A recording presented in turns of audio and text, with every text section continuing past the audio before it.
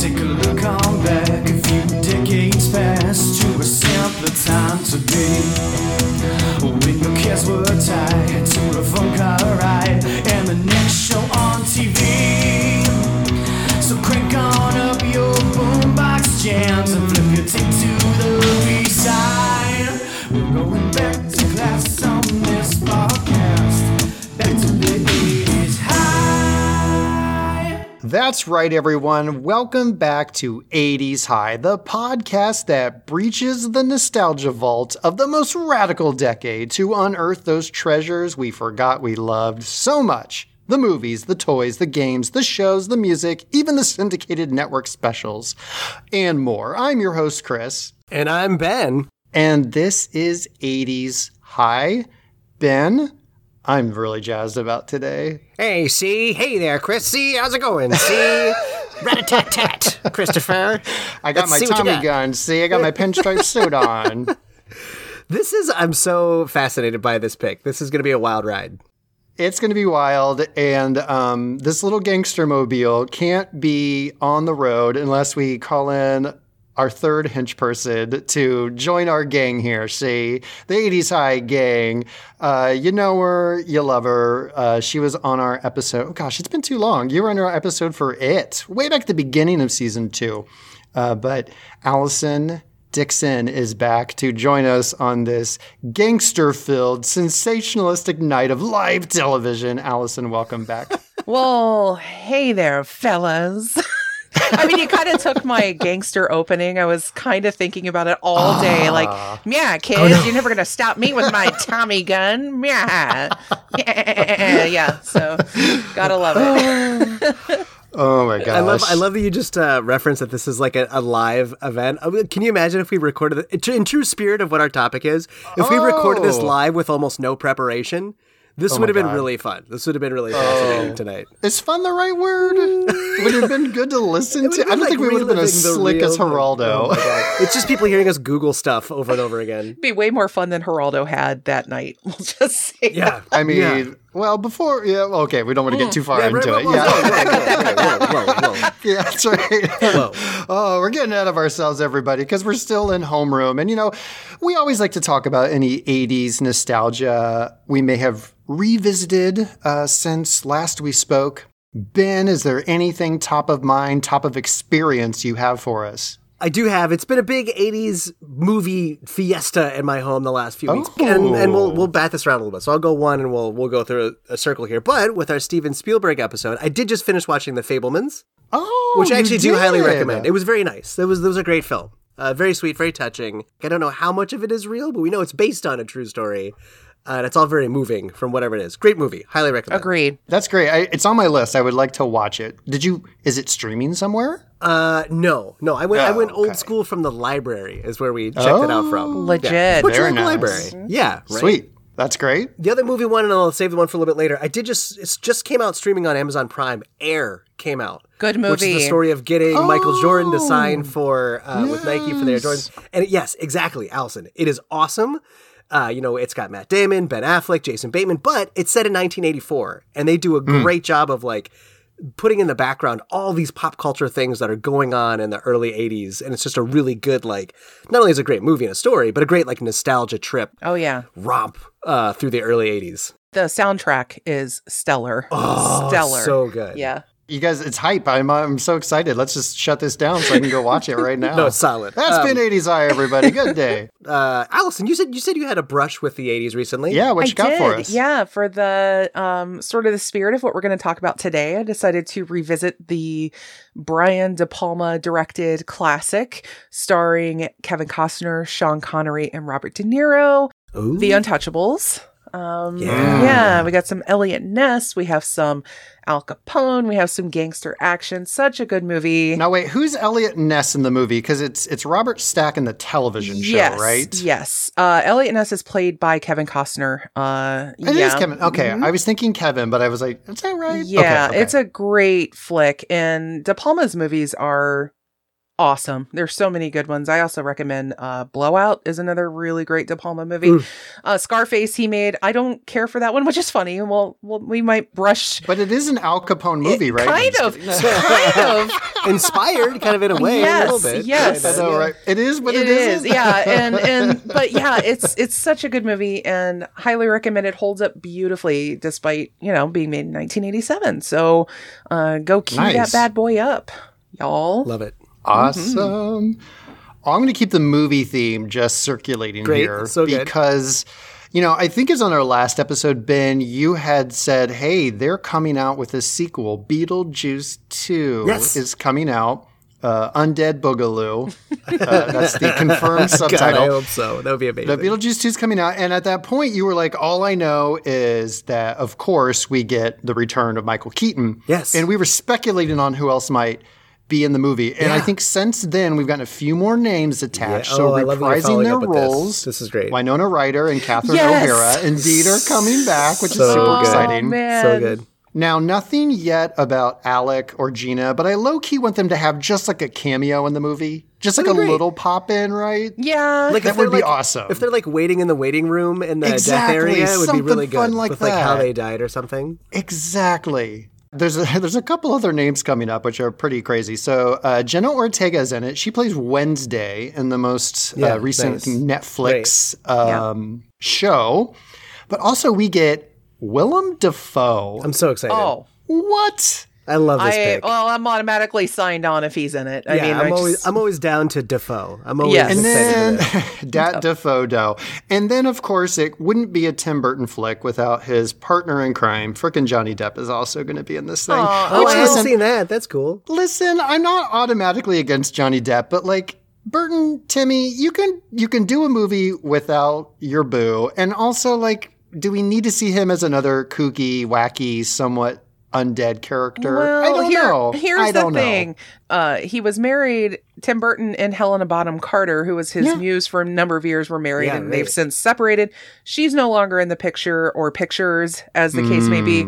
So you got to bring whatever boo you can. I guess it's his side bae. And he's got the bring his side now. bae back, little Johnny Depp. So anyway, I'm very excited about those names. It's lining up to be, I don't know. Maybe it'll be I'm good. thrilled by that cast. Yeah, I'm excited. Obviously, we're going to have to wait a bit for this to come out, but, super exciting. Ben, you had more to share? I'm just nervous. I have one last thing to share.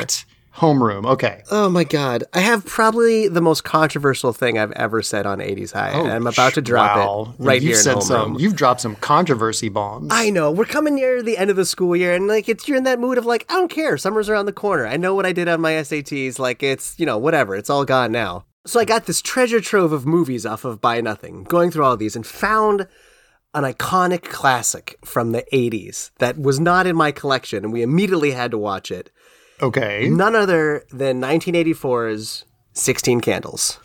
Oh, geez. John Hughes, Molly Ringwald, Anthony Michael Hall, and I was like, you know what? And this is terrible. I'm going to lose some credit here as a podcast host of an 80s variety show. I'm not sure I've ever seen 16 Candles all the way through. Yeah. Sure. There are some parts that don't age as well, but there's some good moments in it too. And Allison, that's a lovely tee up. I knew, I had a feeling where you were going, my friend. And for having not seen it, but being aware of 80s pop culture as we are, 16 Candles is the high school drama movie of the 80s. One of many, in the very top tier up there with, Ferris Bueller's and Breakfast Club and those kind of things. There is no topic, Chris, you and I have covered on 80s High that does not hold up as poorly as 16 Candles. Oh, my God. Yeah. I can imagine your contemporary culture. Yeah. It will be an F. I mean, you're absolutely right. There are so many things in it that don't hold up. And look, I know we just lost some listeners who are like, that is my golden horse, don't you dare. And I'm like, and I don't want to get really negative into the details of why it doesn't. Everything that we would usually check a box to review, does this hold up? It fails them all. Yeah. Mm-hmm. And you're like, no, never. Go watch the movie and tell me this movie could possibly be made today in its current. No freaking way whatsoever. And Allison, to your point, it's funny. There are some great moments in it. Generally, the idea of the romance and trying to fit in, whatever, that's all good. But man, every 10 minutes you're like, no, they did not just do that. Some moments just make you really uncomfortable. Yes. I would say, like with John Hughes' high school flicks, yeah, Breakfast Club holds up great. Pretty in Pink still works. Yeah. 16 Candles, for some reason, still is the most iconic. Oh, and yeah. it needs to just not. Holy, it needs to not. It needs to not be. It needs to not. Oh my God. Yeah. Anyway, now that I've totally alienated half our listenership, I'll pass the mic back and keep my mouth Send closed. all of your hate-fueled messages to Right, 80shipodcast@gmail.com. Tell Ben what a hobgoblin monster assassin of joy he is. But if you're on board with us, go check out Buy Me a Coffee. Chris, what's it called? Where can people donate? Coffee.com, everybody. ko-fi.com. 80s High is on there. If you love us and you want to give us a little lunch money, give us your lunch money. See, I got this here Tommy gun. Before I stuff you in a locker. Yeah. Yeah, exactly. It's the beginning of the day. We're already excited. We're very here in jealous. homeroom. We're having a good old time. But the bell's got to ring. And I have to tell y'all, I found this old blueprint of the school. And according to my seismic readings, it suggests there's a sealed chamber beneath us. And I bet if we grab these sledgehammers, we can bust our way into this historic vault to find out how this television special came to be and who were the key figures who made it possible. I love it. All right, guys, let's go. Start digging. Go, go, go. Mr. Melvin, the janitor, please report to Stairwell B. Student Benjamin is stuck in Wall 3, Corridor 4. Thank you, Mr. Melvin. Sorry, you can't bust a few vaults without losing an excavator or two. So, Good luck. Oh God, Yeah. guys, I'm here. I obviously the very good homework was done on these blueprints, but it seems actually it was done by a dog with a dowsing rod, and real research hadn't been done. I got turned around. Not since baby Jessica has a rescue been so just amazingly executed. You're safe, you're sound. I'm thrilled. This is Baby great. Jessica. And I have some empty gin bottles, guys. Artifacts, Whoa, excuse me, they're called artifacts. Oh, sorry. It's a flippin' museum up in here. I do. Oh, Okay, my I don't know if this goodness. is the right Okay. time to ask in the show, but I am just curious. The Okay. thing we're getting into, I had no recollection of. Really? No, this, like in the other episodes, we've been like, oh, where were you when you found Thriller? And I'm like, oh, Thriller just always existed. Like, I don't remember when I first found Thriller. Yeah. But this I never even knew happened.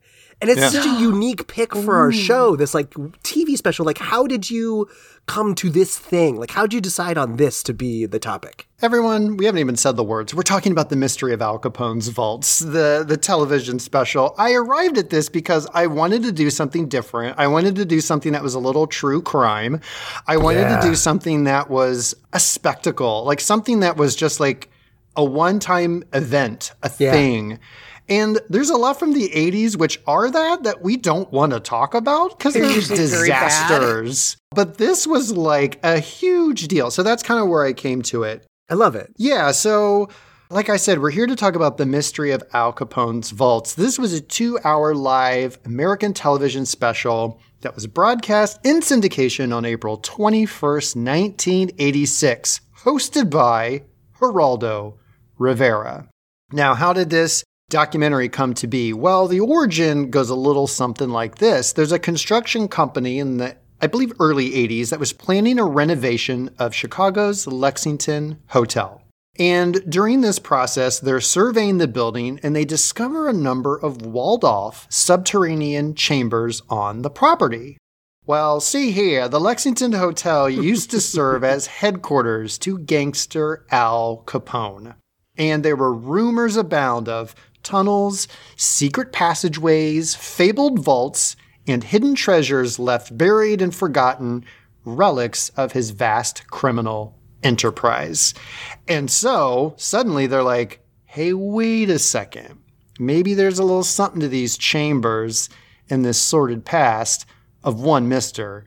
Alphonse Capone.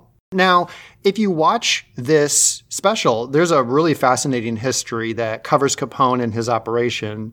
But we happen to have on mic our resident criminologist, professor of mobology, and author of historical gangster fiction herself, our guest host, Allison. Yeah. You know what? Now that I'm thinking about it, maybe that's why I invited you to be on this episode. How interesting. coincidental. Yeah, I was like, why am I here? Funny how the brain works. But Yeah. no, you have a very interesting fascination. You've written about this time period in some of your stories. And so I thought it would be a lot of fun to hear your perspective, your knowledge, and talk a little bit about Capone himself and his enterprise and how we kind of find ourselves at this hotel under these circumstances. So take it away. Oh my. Yeah.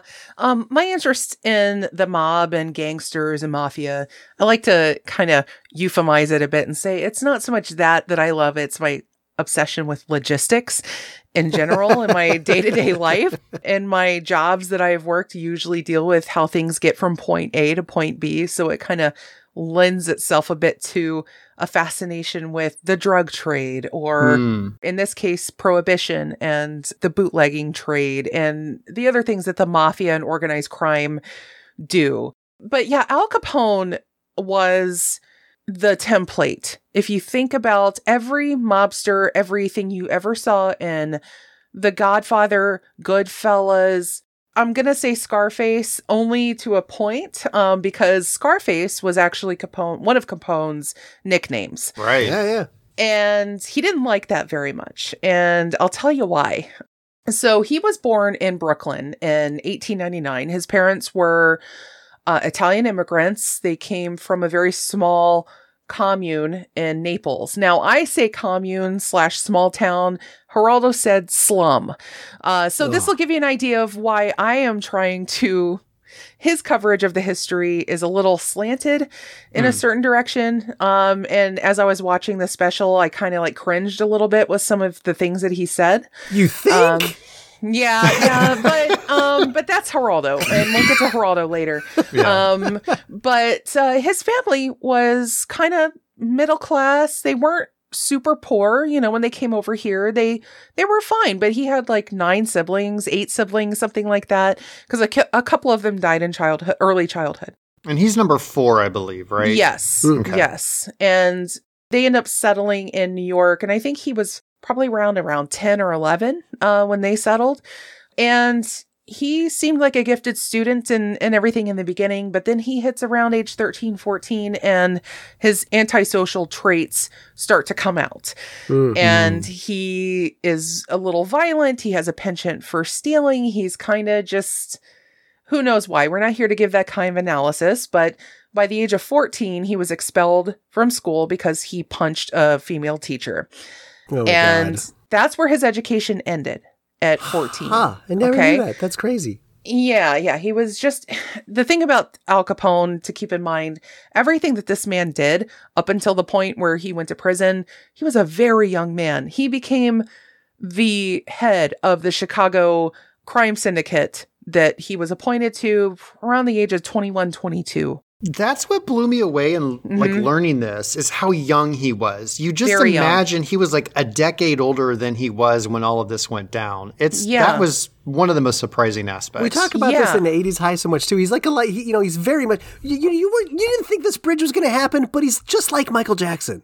Capone. Yeah. It's just crazy how young all these celebrities talk about like nail it. What were we doing at 2021? What, not riding in a crime syndicate? It's seriously not even close. I mean, I probably would have been in jail for something if they let me go on long enough.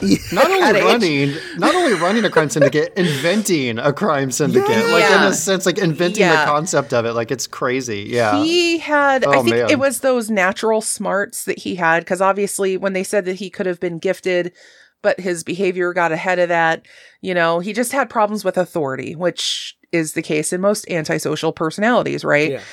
Well, once he's out of school and he's kind of hanging around town, he starts to take up with various local racketeer people, gangster type people. He's doing different jobs for them. He gets married at the age of 19. He was actually in a very happy marriage, considering for a mobster. Asterisk. Yeah, because when in mobster life, we say you have your wife and you have your girlfriends. It's a completely separate enterprise, but his wife was May Josephine Coughlin. And as far as we know, I mean, they had a very happy life together. He had a son named Albert. although they call him Sonny. For the most part, things were going well. Well, he starts his career. I like this in particular. Do we want to hear how he gets his name Scarface? 1,000%. So he was around 18, 19 years old. He was working as a bouncer in a Chicago bar that was owned by known gangster named Frankie Yale. While he was working there, he tried to ask out this woman who turned him down like 2 or 3 times. She's not interested. And so as she's heading out, she's like stands up to head out of the bar. And he hands her this very like kind of foul compliment, basically commenting on the shape of her rear end or something like that. Ooh.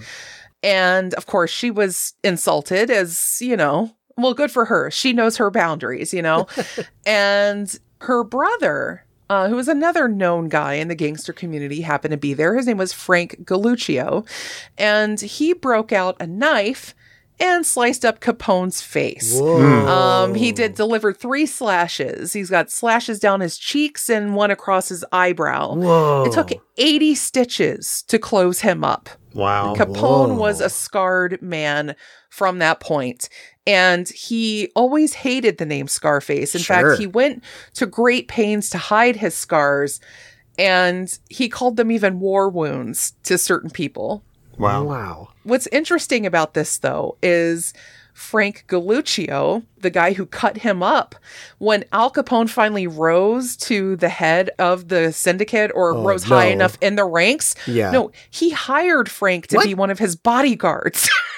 Really? Hey, keep your friends close and your enemies closer. Oh, yeah. Oh, yeah. That's what Capone really excelled at that, because on the one hand, he could be brutal. This was a guy who was known for violence. And when he took over the Chicago syndicate from the person that mentored him and brought him in, the violence tripled because Capone did not mess around. Yeah. But the people that, he knew that he could respect, he kept them closer. And of course, he also knew how to work the people. They considered him sort of a Robin Hood figure. Yeah. This was all happening during the Great Depression, mind you, or right around it. Not quite. What I'm covering here with the Galluccio situation and him getting his nickname, this is all happening around 1918 or thereabouts. The Great Depression was a few years off. Well, Capone starts climbing further up the ranks. He gets in with a guy named Johnny Torrio. He was a major player in Brooklyn, and he's trying to set up operations in Chicago, and Torrio becomes almost a father figure to him because of various reasons. Again, I'm giving a Cliff Notes version of this, right? Because various people Capone killed, including Frankie Yale, the guy who was working for in that bar. He was getting a little too much heat. So Torrio says, hey, I'm setting up this thing in Chicago. Why don't you go up there and take care of it? So Capone, looking forward to getting out of New York because of all the heat, he goes up there and he starts running the syndicate, or at least as an enforcer. He's not running it overall. He's not to the high level yet. But that time would come after a while through various skirmishes and whatnot, and an assassination attempt on Johnny Torrio. Al Capone effectively takes over the empire of Chicago, running all the bootlegging operations, because at this point, Prohibition is underway. The Prohibition Act was passed in 1920, and it banned the sale of all liquor and alcohol in the United States. I love the little factoid that he turned 21 the day that Prohibition went into effect. Oh, yeah, interesting. That was pretty funny. I was pretty funny. Oh, fitting, yeah. And also, just as an aside, Prohibition ended in 1933. Guess how old Al Capone was when he went to prison? Was he 33? He was 33. Wow. Huh. Yep. So it all kind of weirdly dovetails in, interesting. Various different ways. But yeah, during that time, Al Capone is running these massive bootlegging operations, prostitution operations, brothels were all over the city at that time, drugs, you name it. Any criminal enterprise there was, Al Capone had his mitts in it.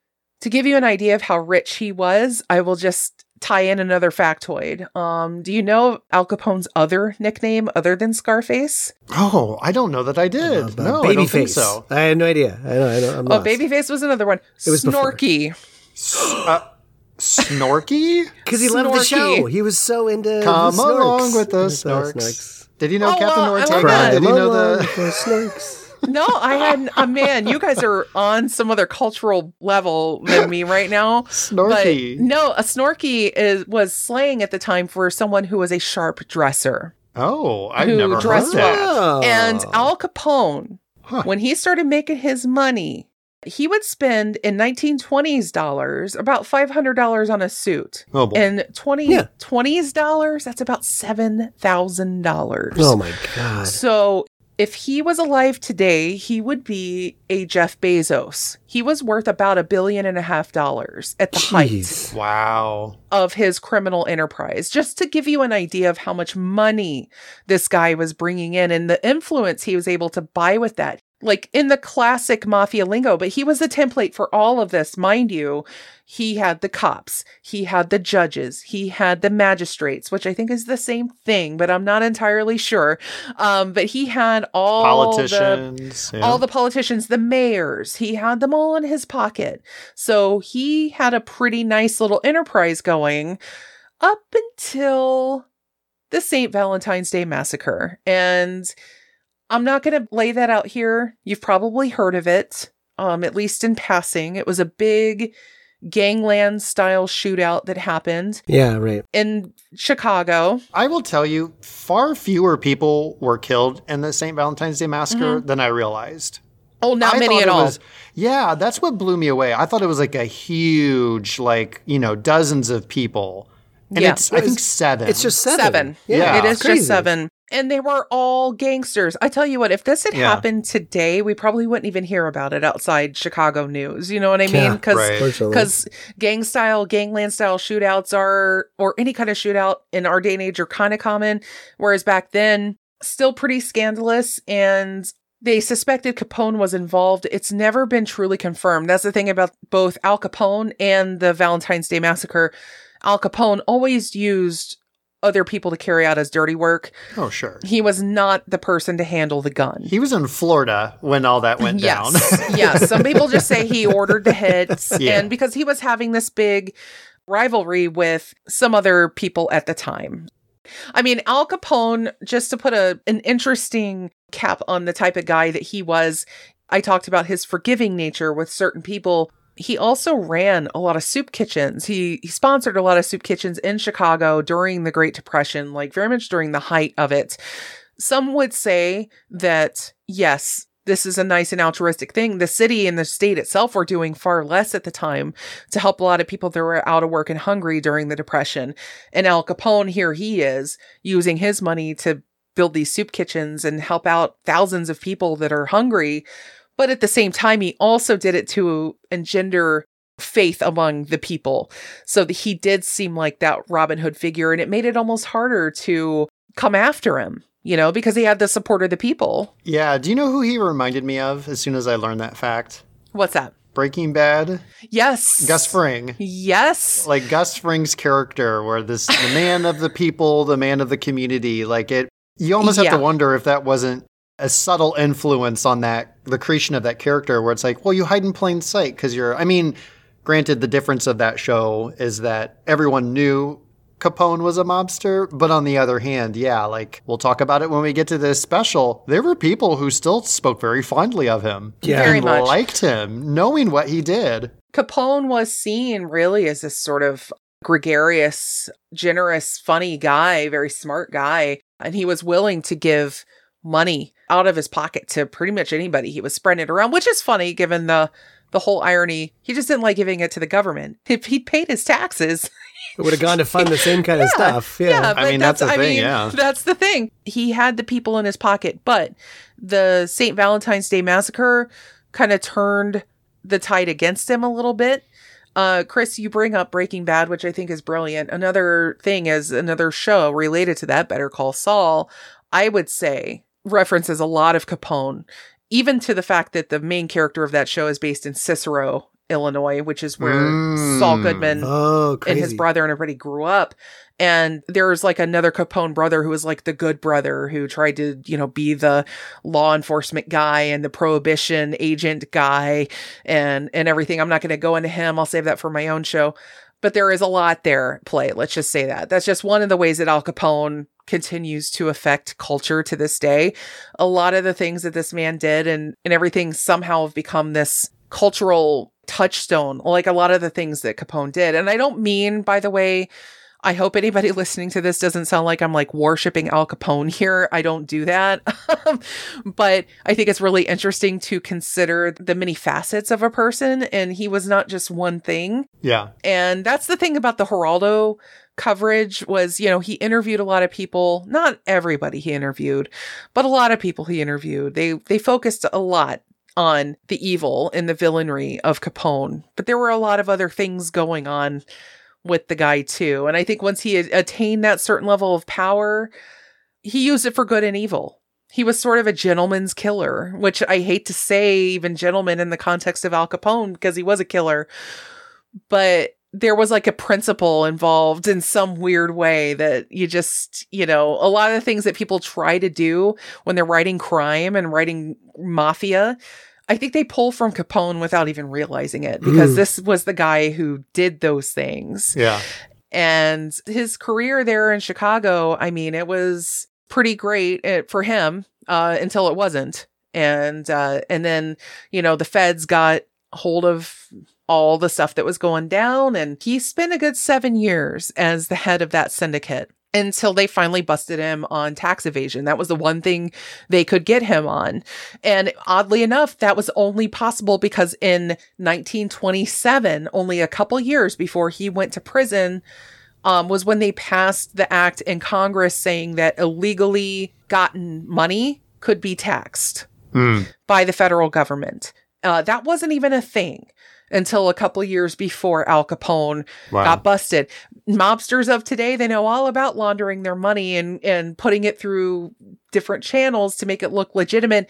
Al Capone did not have that. So he kind of walked so everyone else could run in the criminal world. It was sort of the St. Valentine's Day Massacre was sort of like the last straw as far as the public standpoint. And that's when people started to turn on him. Yeah, I mean, for a bit. Now, he sort of made a bit of a comeback for a couple of years. He left town. That's when he went to Cicero. He left Chicago and went to Cicero and kind of waited for the political tide to turn in his favor because there were a couple different mayoral races and things in that period where they were trying to crack down on the mob. Chicago had become this very sort of lawless place in terms of the fact that you had both all this organized crime, this prohibition-driven bootlegging and gangster warfare happening due most in part to prohibition.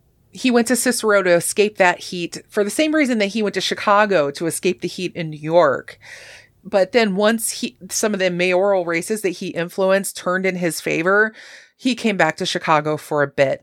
And then he bought the house in Florida because he liked to get away. He didn't like to always stay where the action was. That's the thing about Capone. He was always more of a CEO than he was like an underling. So he was never willing to get his hands completely dirty. He liked to get away.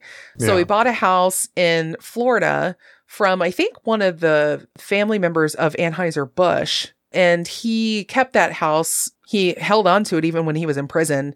He even died in that house. When he passed away in 1947 from the effects largely of neurological syphilis, because he had contracted syphilis from a very early age, but never treated it.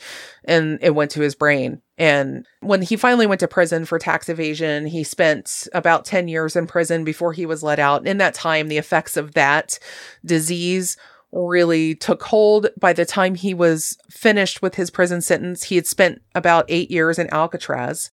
Right after it opened, by the way, he was like one of the first prisoners in Alcatraz. Yeah. By the time he got out of Alcatraz, and he was also bullied and he had a horrible time in prison for the most part. He was not treated as like a mob boss in prison because at that time and in Alcatraz, he was very far removed from his Chicago lifestyle. You don't have the news and the media and everything following you there. He was nobody in San Francisco, in an island off the coast of San Francisco. Yeah, there's a great quote in the documentary that said the Alcatraz was not built for rehabilitation. It was built for punishment and isolation. Very much so. Him being one of the first people there and having such a dramatic turn both because of that and, like you said, his untreated syphilis, because he was afraid of needles. That's what ultimately... Yes. It's interesting the things that took him down. It's not the things that you would think they are. If Al Capone had functioned, if he had been born 10 years later, he probably would be like one of the heads of the New York crime families that dominated through, the 50s, 60s, 70s. He would have lived longer, hopefully. They say he contracted syphilis likely when he moved to Chicago and started enforcing in all the different brothels there. He was diagnosed very early. He knew he had it, and there were treatments. And like you said, he was afraid of needles. He ended up being one of the first recipients of penicillin when it was starting to be mass-produced for the treatment of syphilis. And it slowed the disease down. But by the time he got out of prison and the effects had taken place, they said he had about the mentality of a 12-year-old. Wow. Oh, man. Yeah. So you go from being this guy who, he's running a criminal enterprise, but just imagine anybody running any major enterprise being taken down that far. And then he ended up dying at home with his family of a stroke, when he was 47 years of age, I think he was. I think it's 48. It was in 1947, but I think it was 48. You're right. That about matches up because he was born in 1899. So the years and everything are very close. But yeah, he was basically the king of everything and then the king of nothing. It's the study of Capone is very much a study in polarities in terms of the lifestyle that one person can have. And yeah, when he died, it's very likely the federal government seized most of everything or anything that they knew that they could get a hold of. His brothers were involved in criminal enterprise as well. His brother Ralph was one of his main enforcers and also went to prison for tax evasion, just like his brother did. I think he only served like 3 years, though. He wasn't in for quite as long. But yeah, it's fascinating to think that there could be all this stashed wealth and booze and all this stuff in these underground things, because where Al Capone lived in the city, there was that whole tunnel system underneath that hotel. And, so there's very much a reason to believe that Al Capone would have had some leftover remnants of his life down there at one time. But I don't know, they were probably long gone before Geraldo ever showed up. But I could absolutely see the draw that Geraldo had to this story, just when you figure in Al Capone's life, his influence and everything, to be able to get a hold of some of that piece of history. I mean, as someone who loves to study history of all kinds, but loves mafia history so much, I could relate to so much of Geraldo's enthusiasm in this special, even as I'm laughing while watching it. So yeah, that's Al Capone in the tiniest nutshell I can put him in. And you've created a great segue into talking a little bit about Geraldo himself. So Ben, you had the question earlier, like, how did Geraldo arrive at this? Yeah, how did he get attached to the project? So Geraldo Rivera was born Gerald Riviera on the 4th of July, 1943. Oh, no. Yeah, perfect. Geraldo is an American journalist, an attorney, an author, political commentator, and talk show co-host. You probably know who he is, have heard his name before.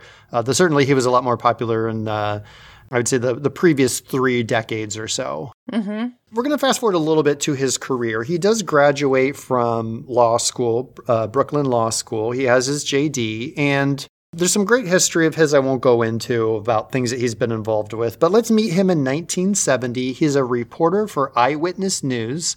It's during his time working here that he gets national attention and even wins a Peabody Award because he reports on the neglect and abuse of patients with intellectual disabilities at Staten Island's Willowbrook State School in Rockland County's Lechtworth Village. So this is really what starts to kind of put him on a map as somebody who's willing to go out there, dig up these stories, unearth these, kind of controversies and shine a light on him. What's neat about that Peabody Award, the coverage that Rivera did for that, after John Lennon saw it, he was so inspired by what he did. Lennon put on a benefit concert for the patients at those institutions. Oh, wow. In August 30th, 1972.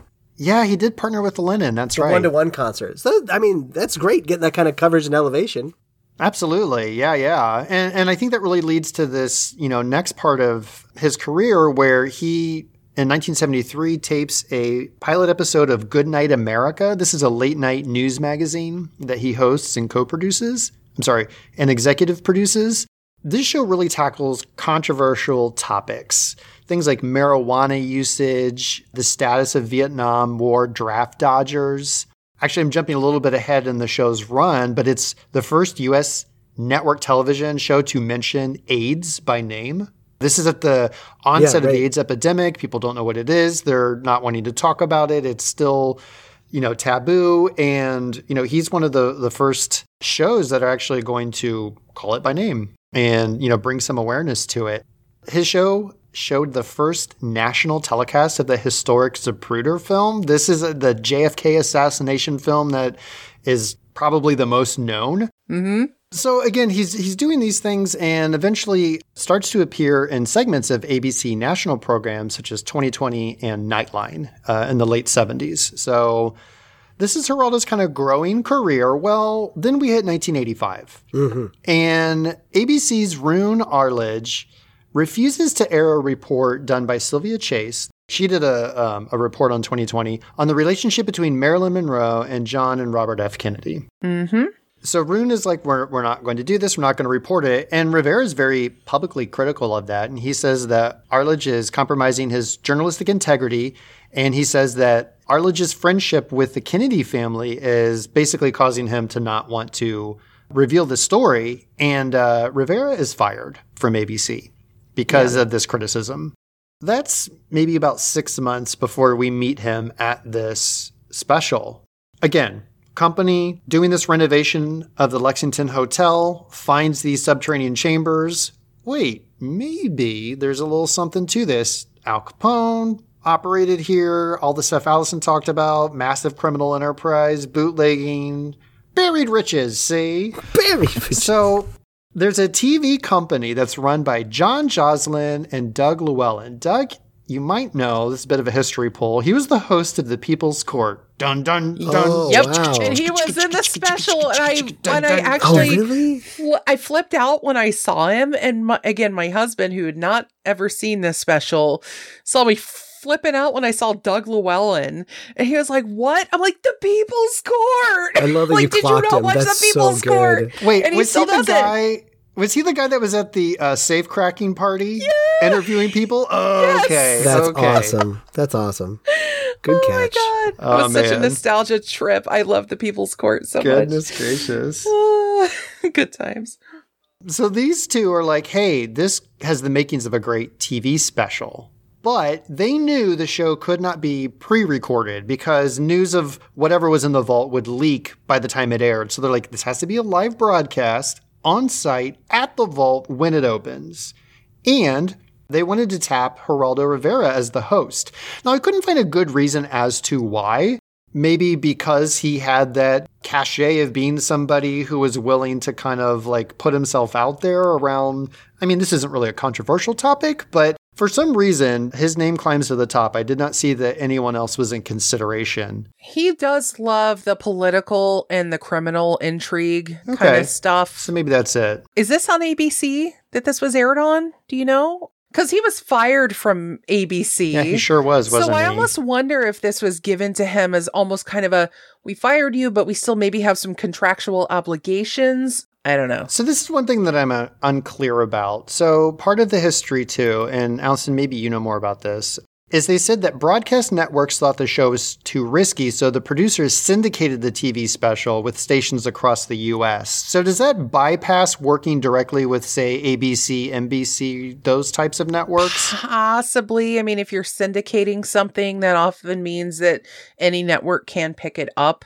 in that market and kind of run it. That's how I understand syndication to work. Sort of like whenever a sitcom, say you get 100 episodes of Seinfeld, that means you can go into syndication and any network that is running something can like buy that and run it on their network. So, because I'm not seeing any particular broadcast network associated with this production. So that's what's causing me a little bit of like, pause to say, I don't think this was specifically ABC. So maybe it was then just he had a deal with a production company and then they picked it up. So I think that's whoever what it is. produced it then, so it's not a network that sponsored it. This is ABC News presents whatever. It's like this special that Geraldo had. He sold the idea to a production company. They ran with it kind of thing. Well, I think the production company had the idea and brought him on board. Oh, gotcha. Yeah, okay. yeah. That makes more sense. Okay. Okay, so they're going to syndicate it, all these stations, and then they hype the show to the moon. And I'm going to go ahead and play the promo now. Scarface Al Capone may have built it, and nobody knows what's in it. Some say money. Some say bodies. Some say it's booby trapped, and we're going to open it. What secret lies inside? It may be Scarface Al Capone's biggest secret, and we'll open it on live television. Step inside the vault with me on April 21st. Discover the mystery, only on Channel 11, Monday, April 21st at 8 p.m. Rivera loved the Tommy gun action a lot in this whole thing, top to bottom. And Tommy gun. Oh my God. Yeah, I do love how Geraldo just keeps calling him Scarface Al Capone, just knowing that Al Capone would probably blow him away if he had a Tommy gun and was still alive. He kept saying it over and over again. I'm like, is he doing it just to besmirch the ghost of Al Capone at this point? Yeah, like how popular was that nickname? I don't know. No, it wasn't. It was just that Capone just hated it so much. It's just almost like, wow. I don't think I saw it as much in the media, but he glommed onto it hard. I saw one other really good ad for it, trying to hype it up, that said, quote, "It may be Chicago's equivalent of King Tut's tomb. It's massive. 125 feet long, 8 feet high, 8 feet wide. A world premiere event, a treasure vault, or tomb." Wow, now that's a promo to bury because, oh boy, King Tut's tomb, bro. Tomb. Also, at least that had a body in it. I mean, yeah. And look, we all have our different frame of references. This kind of bothered me, but it's massive. 125 feet long, 8 feet high and wide. So it's a hospital corridor that's almost half the length of a football field. I'd say it's a really big hallway, but I wouldn't say massive. Yeah, if it was a tomb, perhaps. Right. I know we're going to have a lot to unpack in chemistry on this. Yeah. Chemistry. But that's the promo. Again, they really hyped this up. And the concept was going to be this. So it's a 2-hour special, as mentioned. About an hour of that special was basically a documentary. It's going to explain who Capone was, what he did, and why people might be interested in a secret vault. Mm-hmm. The other half is live, and what I saw, it was up to Rivera to keep the excitement going as crews started making their way into the space. Now, I think we're all jaded by reality television these days. This was honest to goodness live television. Nobody knew what was inside. Probably is evidenced by the fact they found nothing, spoilers, because if they had planted it like they do in a lot of other reality shows, they'd find something more than a bunch of bottles. But this was like actual, real unfolding before our eyes. Now, what's fascinating, though, Allison, I know you found this. Ben, I'm curious if you found this. This was not the first time that some like secret purported riches were going to be uncovered on national live television. Of course this is on my radar. Of course I love this. That's right, everybody. Did either of you know about this before doing research for this show? I know. I did not. All right. No. Complete wow to all of us. The SS Andrea Doria. Okay, pause. Did either of you know about the Andrea Doria before this? No. Yes. And I love nautical disaster stories. Okay. And I honestly don't know about this one. Ben, did you know about this because of the episode of Seinfeld called The Andrea Doria? I wish that was my yes. That would have been amazing. Do you know this because you have a diving background? No, mostly because the museum I worked at, we had a traveling exhibit based on a shipwreck, and there were a bunch of stories of different shipwrecks that came along with it. Oh, I didn't think of that aspect of your history, but of course. Yeah. So if you don't know, the Andrea Doria was a ship that collided with another ship called the Stockholm in heavy fog about 50 miles south of Nantucket in July of 1956. Now, these ships in fog, did not realize they were charging toward each other. They finally show up on each other's radars and they go to swerve. Now, Ben, you also have a sailing background. Yeah. Is there maritime protocol? If you're out there on the open waters, you see you're about to collide with another vessel. Is there a maritime protocol for what you're supposed to do in this case to avoid collision? I mean, many a horn, blast go nuts. I mean, at this stage of the game, it's probably too late to do anything. Technically speaking, like if you're in a race, whomever is receiving wind on the starboard side of their ship has the right of the way, and the other ship needs to bear off. But it sounds like at this point, now these are steamships too, right? So we're not talking about sails. So the reason I ask is that apparently the protocol for these kinds of ships is that you're supposed to go right. You go starboard. Yeah. So both ships are supposed to go starboard. For some reason, the Doria goes left. They go to port. On. That would have happened if I was driving it, because I always confuse left and right, like the first time. And I'm like, oh, the other left. So that would be me. They're sort of exposing their broadside to the Stockholm. And here's the problem with the Stockholm. It's basically it was designed to deal with icebergs. Oh, dear. So they got the business end of a ship that's supposed to, like, cut its way through icebergs. Ouch. Not going to go well. The ship starts to sink. It takes about 11 hours. Unfortunately, 52 people died, but out of 1,700, it could have been a whole lot worse. Not like the Titanic. Exactly. That's kind of the story there. Well, there's rumors of millions of dollars of cash and jewelry in the purser's safe that was somewhere in this wreck. And there have been a lot of divers, much like going down to the Titanic, going down to see what people can find on the Andrea Doria. There was a particular diver, Peter Gimbel, who had started this whole endeavor called the Doria Project, and he had led many dives down there. And he's one of the people who uncovered this safe, and they bring it up. This is in 1981. And he's doing this documentary called Andrea Doria, The Final Chapter. And he wants to open this safe, but he wants to do it on live television, partly because he wants to fund his expedition. It ain't cheap to do all this. And he finally gets that chance in 1984. So this is only about 2 years prior to the Mystery of Al Capone's Vaults. And it was billed as the live TV event of the year. It's at the New York Aquarium. Millions of people are watching in different U.S. markets and up to 44 countries it was apparently broadcast. Again, all this speculation. 2 hours of buildup. Guess what they find, everyone? Not the treasures you're hoping for. These aren't the treasures you're seeking.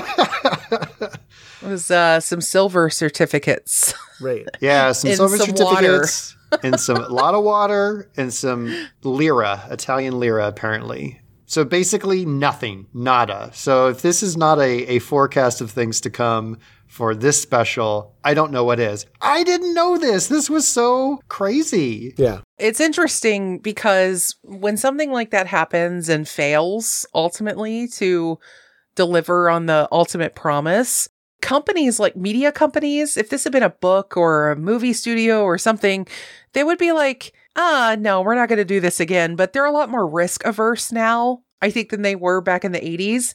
I think they were still willing to spend that money and try again and to make it stick. So it's interesting that Geraldo was able to probably come to them probably on the tail end of this and probably pitch it. And I'm amazed that people were like, oh, yeah, let's try it again. This is Al Capone. Right. Maybe we'll actually find something down there. But if he did that in, today, if he tried to go to somewhere to pitch this idea after a failure like that, no, every network would be like, nah, we're good, bro. No, put this on YouTube. We're fine. So absolutely, it's kind of interesting that Geraldo was able to actually make this happen on the tail end of this show. Yeah. So as I mentioned, there's sort of two parts that are interwoven together of this special. I won't go through all of it. I just want to hit a few beats. He kind of sets the stage for it at the beginning. He talks to a lot of experts. He talks to a special agent with the IRS, an architectural expert from the Chicago Historic Landmark Society. He's talking to the executive director of the Chicago Crime Commission. He's talking to gun and explosive experts. He's also talking to people who are like historically knew Capone reported on Capone. There was one guy who was effectively a rival. He was a news reporter, doing all these, I guess you'd call exposés That piece on is insane in the him. special. It's crazy. Yeah, we need to talk about that in chemistry. Somebody who was like the wife/lover of one of his like top henchmen goons who may have been responsible or one of the triggermen in the St. Valentine's Day massacre. They talked to a lot of people. It's crazy. He got a lot of people for it. He sure did. So that was awesome. And then you have this historic retrospective. And again, it's all cut between this like chaotic scene of they're underneath the hotel. They're in the vault. There's men in blue jumpsuits and orange hard hats. They're jackhammering. What else are they doing? They're digging. Oh, there's a whole bulldozer down there, or whatever you call it. Yeah, they got the What do you call bobcat. this? Oh, a bobcat. Yeah, they got the bobcat over here. Oh, did you guys notice too the way he like tried to pose on the thing? He kept putting his leg up on the treads or the wheels or whatever. He's nothing but a showman. I'll say that much. I was just laughing. He was so exuberant. As well. Oh, I was just gonna say we gotta get to that. We'll cover that. like so there's all of this like work in progress. You do really feel like you're in the middle of an active zone where they are excavating feverishly, to deliver this promise within the 2-hour time frame they have. And so that's what we get as part of this special. Now, there's so much we can talk about. We're going to say for chemistry, but let's jump ahead because one of the things that was really amazing about this is that it netted 30 million viewers, making it the highest rated syndicated special in history. And I think that's, according to Geraldo in 2011, still true. Yes. Yeah, as far as I know. That's what I've gathered. That's what I found in my research. Yeah. Now, here's where I found a little discrepancy. He says more people watched it than the Super Bowl. But I pulled up numbers for the Super Bowl 20, which happened in 1986. So it would have been a couple months before this. And it estimated 92 million viewers. Is that global or U.S.? Because I think I don't a lot of know. A lot of times the Super Bowl numbers back then, was there a global viewership of the American football Super Bowl? The Super Bowl, yeah, in certain countries. In Canada, especially in the UK, American football has always had a bit of a popularity there, but especially in Canada. I have a hard time believing that U.S. viewers were only a third of that 92 million, there definitely could be an overshot because, I mean, when you listen now, it's about 100 to 120 million usually that watch. But again, that's the global audience. So that sounds to me... 90 million Americans in the 80s when there was probably, about 250 million people. Even that sounds a little high in the United States at that time. But so that's a good thing to kind of question. I actually didn't go and look at the breakdown, so I could see why you're not sure. Yeah, I even looked at the Nielsen ratings, and the Nielsen ratings were still higher for the Super Bowl that year than they were for this show. That makes sense that Geraldo would overblow it. I mean, 30 million is a lot. Maybe like Oscars. Well, not Super Bowl. So I did try to look at viewership of like the most popular TV shows at the time. This is what it showed. It would be roughly the equivalent of people who were watching The Cosby Show. That was kind of like the biggest show at that time. Family Ties was a second, which was maybe a little bit under the 30. And then you have shows that were several million beneath that, which would be Cheers, Murder, She Wrote, and Golden Girls. So I wanted to just pull those numbers because they were mentioned, just because... Like you said, 30 million is by far nothing to scoff at because this is still the highest rated syndicated special, we believe, until this day. So pretty crazy. I think it would be, too, just to speculate, it would be way lower today just because of the fact that I think that back then, a lot of people that were watching it were probably lived through it. You know what I mean? Like Capone. The market's not as fractured. I mean, I hear people say all the time who do television now, streamers, movies, they're all like, we would kill for the numbers back then. Mm-hmm. For television especially, the Friends, Seinfeld days. Oh, yeah. They're like, we would kill for those numbers. You don't get those numbers anymore. So, for sure. There's a little bit of that as well. But again, so, this is about an hour and a half of content minus the commercials. And what's inside, y'all? Everything. They find it all. There's a find it car, all. and his whole gang's in there. Yeah. And dirt. Yeah, Don't you actually so much find Al dirt. Capone still alive? Like, it took you long enough, see? You thought I died of I syphilis. would actually be really time. happy to have one of those gin bottles, though. I'm not going to lie. I honestly, if I'd been down there alone doing my urban spelunking I was going to say, fantasy, are you drinking gin tonight in honor of this show? I was. My glass is empty now, but Was it like yes, a lavender gin? What was that? It is. It's it was lovely. purple. Lovely. Beautiful. Yeah, an indigo variety. But yeah, I can absolutely understand, though, why people were drawn to this at that time. And yeah, knowing your entertainment is coming from very few places. And so, yeah, you get to learn about Al Capone and there's something buried. I mean, you could just see the recipe forming here and the excitement that builds. I mean, I was just a child when this thing aired in 1986. I was in, first grade. So I had no appreciation for it when it aired. It came later when I got to see and understand. But incredible. Just, I love the setup. I love the history of this already. It's just all the ingredients are here. So why? Yeah. Why couldn't it work? Yeah. It's such a bummer. So, I mean, the special kind of ends. Geraldo's blasting an air horn. He's gathering up the crew. He's throwing in the towel. He says, "It seems, at least up till now, that we struck out with the vault. I'm disappointed about that, as I'm sure you are. This is one time in my life that a pot of gold would have been a lot more fun than chasing the rainbows." Aw. Dang. That Poetic. was actually really good. Very I mean, poetic, damn, yeah. Geraldo. Yeah, go you. And then, how does this end this broadcast? Ben, do you remember how we go out? He sings. He half buttedly sings like Chicago, Chicago, and like wanders out of the basement. Oh, he was so lost by that point. Yeah, just a destroyed human.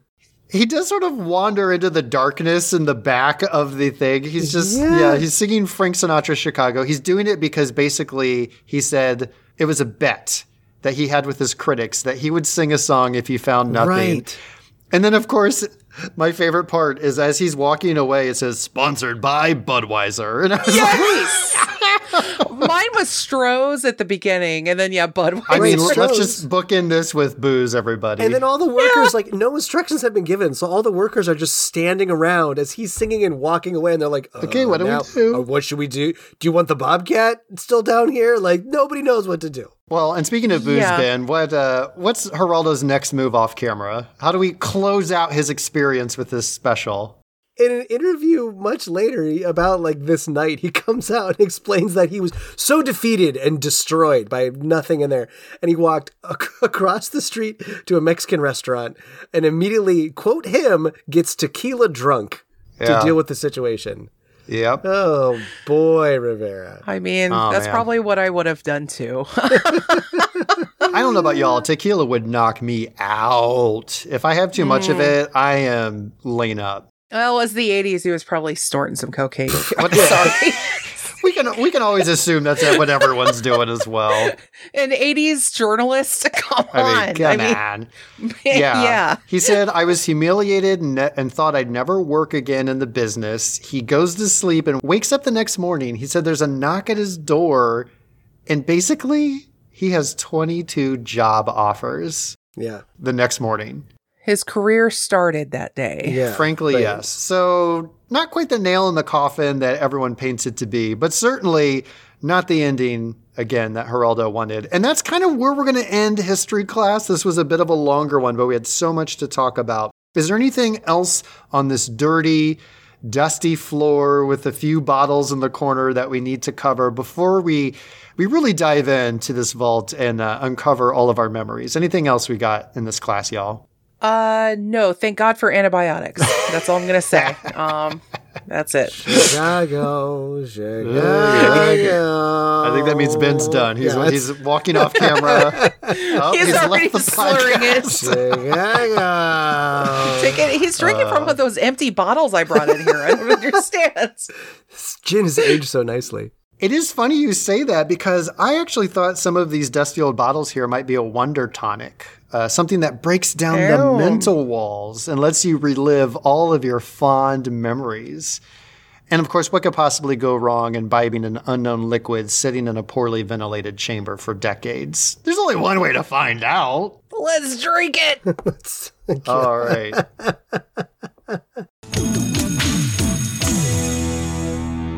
Oh, man. Well, we took a trip here in more ways than one. And we found ourselves in chemistry class of all places. Yeah. I mean, Science. that seems about the right place to go when you're talking about a noted bootlegger. That's right. Of forbidden alcohol. Yeah. Yeah. So it sounds about right. A little bit of weird science. That was a John Hughes movie, right? Did he do weird science? Yes. Yeah. He did. That's actually, that's another one that kind of doesn't hold up. And I think you mentioned that in a previous episode, Ben. Yeah. But you might be right that 16 Candles holds up even less. It's super rough. It's crazy that I'm even saying that, but yes. It is amazing how things age. Yeah. Or don't. Speaking of aging, what time of life did you watch this as a youngster? Ben, you said you never even had this piece of nostalgia. No, this was early. Like I was first, really early in my life. And, this really brings me back. It was nice. I remember first seeing this special when I was just a young blossoming boy 2 weeks ago. And it really, and that was the first time I'd ever heard about it either. It was all like a 1-2 punch. This exists now, watch it. Did you post I was today years old when? Yes, Did you post that on our Insta? It's just like TIL. takes me back to mid-May with the spring, everything. It's great. Yeah, no, I only just learned about this. Okay, all right. Allison, do you have what are your youngest memories? When did you first encounter this special? Did you watch it live? Did you hear about it? Did you catch it later? Fill us in. I did not watch it live, or I have no memory of watching it live. Okay. I know my parents did. And also, I grew up watching talk shows with my mom, daytime talk shows, all the rage. Phil Donahue, Sally Jesse Raphael, Maury Povich, all those, and Oprah, and Geraldo. Mm-hmm. And that was really late 80s, early 90s for me, watching Geraldo. And I only learned about it in the sort of retrospective. And I want to say, like, I would hear my mom mention it, or I would hear mentions of it, but I didn't really come to fully know about it probably until around when I started actually using the internet. Or okay, it's always been in the general bubble of conversation in the ether of my upbringing, just given the things I was watching and the things my parents watched. But given that it did air in 1986, there's no way I would remember that. But yeah, it was definitely something that came along a few years later, but not too much later. Okay. All right.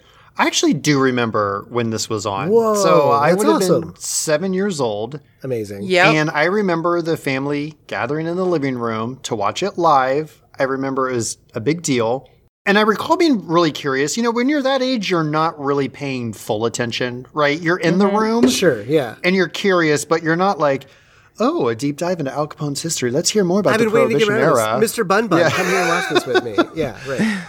You're just kind of in and out, but you're curious about it. Why? Because you're like, oh, there's this gangster. And I seem to recall this image in my mind that they would find this large underground garage with all these old-timey cars in it.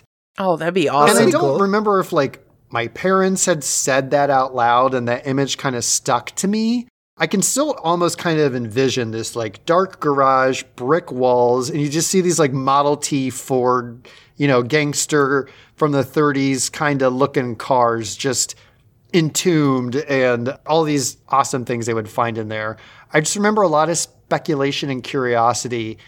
And of course, I remember that they ended up finding nothing. Yes. But I don't remember a lot of disappointment or disgust or frustration about that, either on my part or my family's. I just remember it was nothing was found. Mm-hmm. And it wasn't until I started months ago thinking about what topics do I want to do for 80s High for the remainder of junior year, our third season. Yeah. And as I mentioned earlier, I started diving into specials. Baby Jessica was one of them that came up and a few others. But then I was I think I typed in true crime. Is there any case that would be friendly for our show? We don't like to get too morbid or dark on here. And then this popped up and I was like, oh, I remember that. I remember watching it. Well, we pinged our Instagram followers. We did. Nice. And we asked them a question. We said, hey, what did you think was in Al Capone's vault? We gave him a couple options. Was there money? Were there bodies? Or was there a big bunch of nothing? And nothing. 60% said nothing. Now, that might be a retrospective bias where they're like, of course I thought that. And then they do a little self-shoulder pat. That's what I'm doing right now on this non-visual medium, patting my own shoulder. I've got to wonder if that's true because, like, at some point in the special, like, People's Court goes down and pulls a big party. And the party. Yeah, what are some of the things people say, Ben? The party's fascinating. Yeah. A couple comments I noticed in the party. One, not a single person says they think it's empty. I'm just screaming like, you sheeple, think for yourself. You're just thinking of the ads. What do you think is really down there? It's probably... Archaeology is 99% nothing in these things when you find them.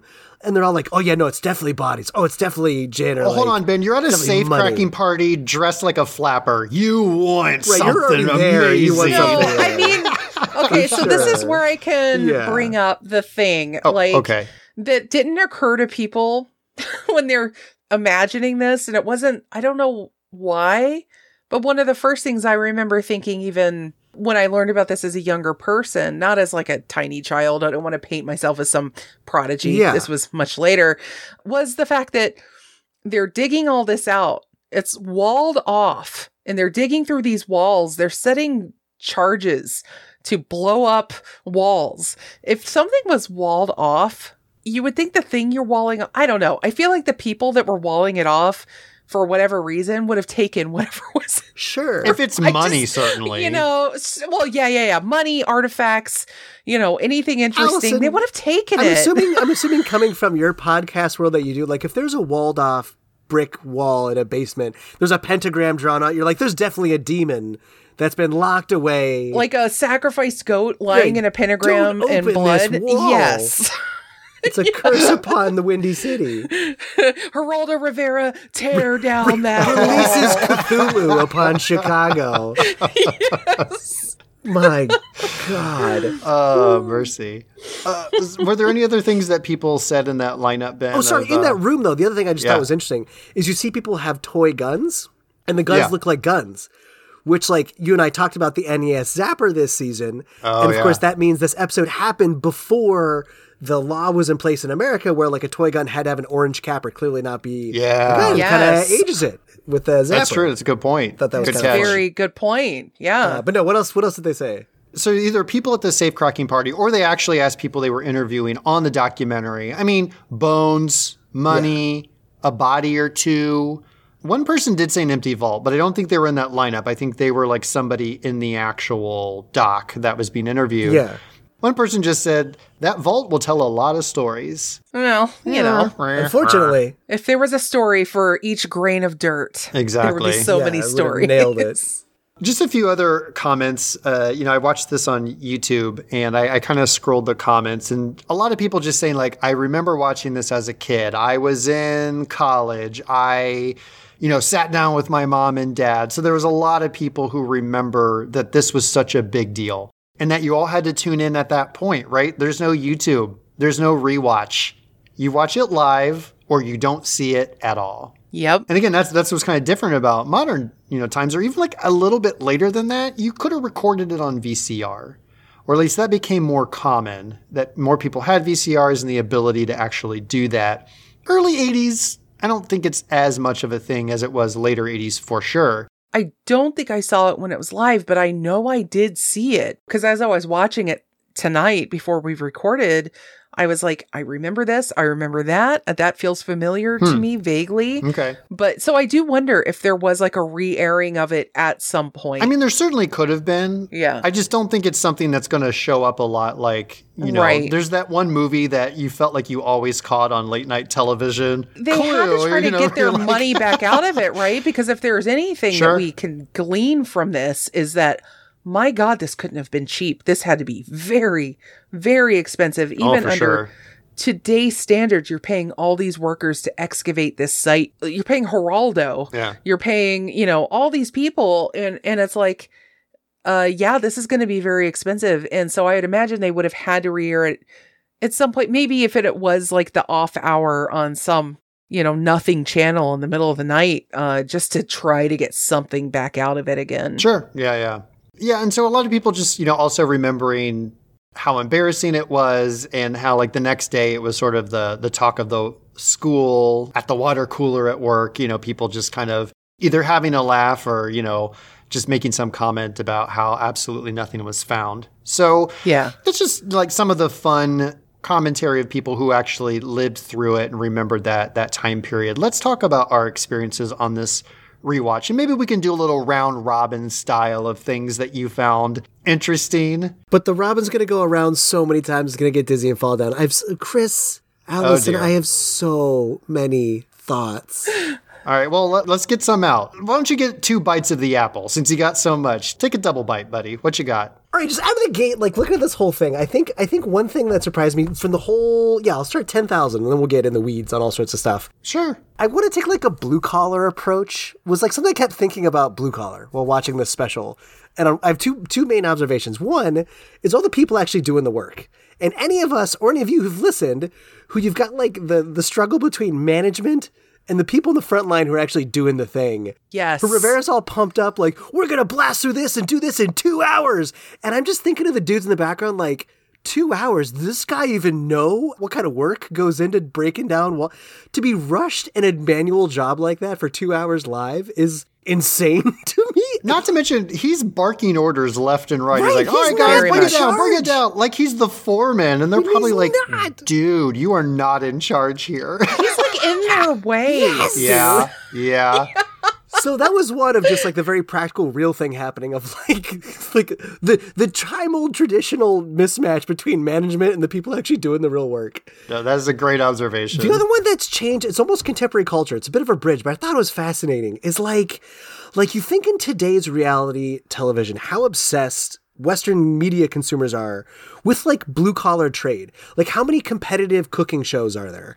How many competitive remodel shows are we going to do? The whole Discovery Network. Yes. Dirty Jobs, all that. Oh, yeah. Worshipping all that. And we barely talk to anyone with expertise for 2 hours. Like, he does talk about to some historians and stuff like that.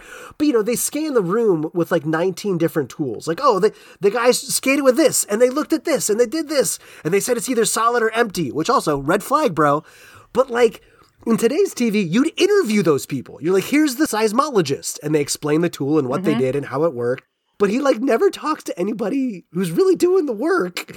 He talks to the explosives expert, I think is the closest That's it. one. Who's also the Tommy gun expert? It's the same dude in both scenes. Yeah. This guy loves But destruction. also, he's like, what's that putty-like thingy? And what's that bottle-like thingy? Like, that's what he's asking him. So it's like, yeah. Rivera, could you do a little homework on what's actually happening tonight? Like, come on, man. So anyway, that was the blue collar thing stuck with me from top to bottom the whole time. It was just fascinating to watch. Yeah, I would say the gun and explosive expert, that guy was probably the closest he came to somebody who you would consider in like a blue collar type of job. Yeah. Because everyone else was like the IRS agent or the Historic Society. Wasn't there a medical examiner that was coming in They were on site in case they found bodies. Yeah. Oh, right. Okay. I don't think I ever talked to him, though. But yeah. Okay, I don't think mentioned. he did. Yeah, I think they were just there. No, that's a fantastic set of observations. Him barking orders at those guys, you just have to wonder what was going through their heads. Like, they're like, all right, is time and a half worth it? Like, what is this overtime pay? Like, listen, I work with unionized folks in my job. Not going to take it. If somebody who's not a foreman or a crew chief came around and started barking orders, that would fly over like 0%. No. They're like, there's nothing in the vault, but Rivera, there could be by the end of tonight if you don't shut up. You have to assume those guys are union or something too. Right. So it's like they're probably like 1 second away from calling their union boss to like go down here to handle this. Absolutely. So that stuck with me. Allison, any fun observations that you wanted to kick off? Man. Okay, so again, I mentioned earlier his exuberance. He's so thrilled to be in there. Geraldo literally looks like a giant child who gets to play with a real fire truck for the first time in his life. And he is just so into this. And you just, like, I hadn't seen this particular special in over a couple decades. And then I've watched a lot of Geraldo's talk shows as a kid and teenager. And then, I've seen him off and on through the media throughout the years. And so developed a hardened opinion of Geraldo. And then to go back and watch like vintage Geraldo from like even before I really was aware of him. And it's just like, I could see everything about him is like what the writers of like Anchorman or some other like comedy that lampoons journalists from the 70s and 80s used him as like an inspirational springboard. He's got the mustache, the flowing hair, the daring, very hyper masculine way of speaking. He's just got this whole male journalist badass package, that you now know is kind of hilarious. And so every time, like every 5 minutes on this thing, I am just busting out laughing just randomly because I just feel like I'm watching a parody, right? But it's not. It's ridiculous. And to hammer that bit home, my favorite bit, which is almost a throwaway thing, but my brain snags on stuff like this, is he's walking along a train track, like delivering some kind of thing. And then he gets to the end of where the line of the train track ends and literally uses the phrase, he'd reached the end of the line. And he's like literally so there. On the freaking and I'm nose. just imagining the production team going like, oh yeah, man, we're just going to like have you start here and then you deliver your dialogue and then we're going to get here. We're just going to keep panning over and you just keep walking. Like I'm just imagining this whole scenario just so he can make that stupid visual pun. I'm just dying. Just in little moments like that. And then finally, because we have to bring it back home. You guys already mentioned him, the Tommy gun. Oh my God. When Geraldo gets to fire a Tommy gun. Oh my God. On live television. And a bunch of beer bottles. In the building. In the building. Like not even, they didn't go to a range. They just went to another floor in this dilapidated hotel and set up some bottles and he just fired a Tommy gun. Apparently that was a shooting range that was set up in the hotel. Is that real? It was in that building. I mean, it was in that dilapidated building. Know, but was it like, were they using Capone's old target range in the building of his operations? Oh, that's a good question. I don't know. That's right, because there was a room set up for that. That's what I thought they said. Good point. And I'm like, how did that zoning happen? How did nobody call a noise complaint? They paid off the whole block. To be like, if you hit Tommy guns on floor 13. The budget. And think about okay, guys, now I know we're not all media people here, but we know enough about media productions. Insurance. Okay. Yeah, right. How? What insurance? There are things that people are not allowed to do because of the insurance. If you're appearing in front of a camera and doing anything, and then you're talking about like you have to be insured for everything that you do. And here's Geraldo Rivera firing a Tommy gun in front of the camera in a building that is not literally a gun range, just set up for it. Yeah. And there's people around. He's also hitting the plunger on an explosive, like the thing like an Acme Wile E. Coyote thing. He actually drops the plunger on an explosive box. That was wild. And you see a chain of explosions go off because they're knocking down, I think that was a limestone wall. He literally drops the plunger. I was trying so hard while watching this to like extract from my brain my knowledge of the outcome. Yeah. Just so I could try to watch it through the eyes of someone who didn't know how this was going to end. And it's like, I can absolutely see how I would be completely into this. If I was were watching still this as an completely adult, into it, and I knew the ending. It was pretty good interweaving of the history with everything that was going on at the scene. I would say, again, I talked about the slant to his history. It definitely has an angle that feels very like Capone, big, bad, evil man, which he was. But at the same time, there was more going on than that. You can add some nuance. he didn't really go for the nuance. That's fine. I mean, you know, you're both so stoked about it because the special left no room for interpretation that anything wasn't going to be in there.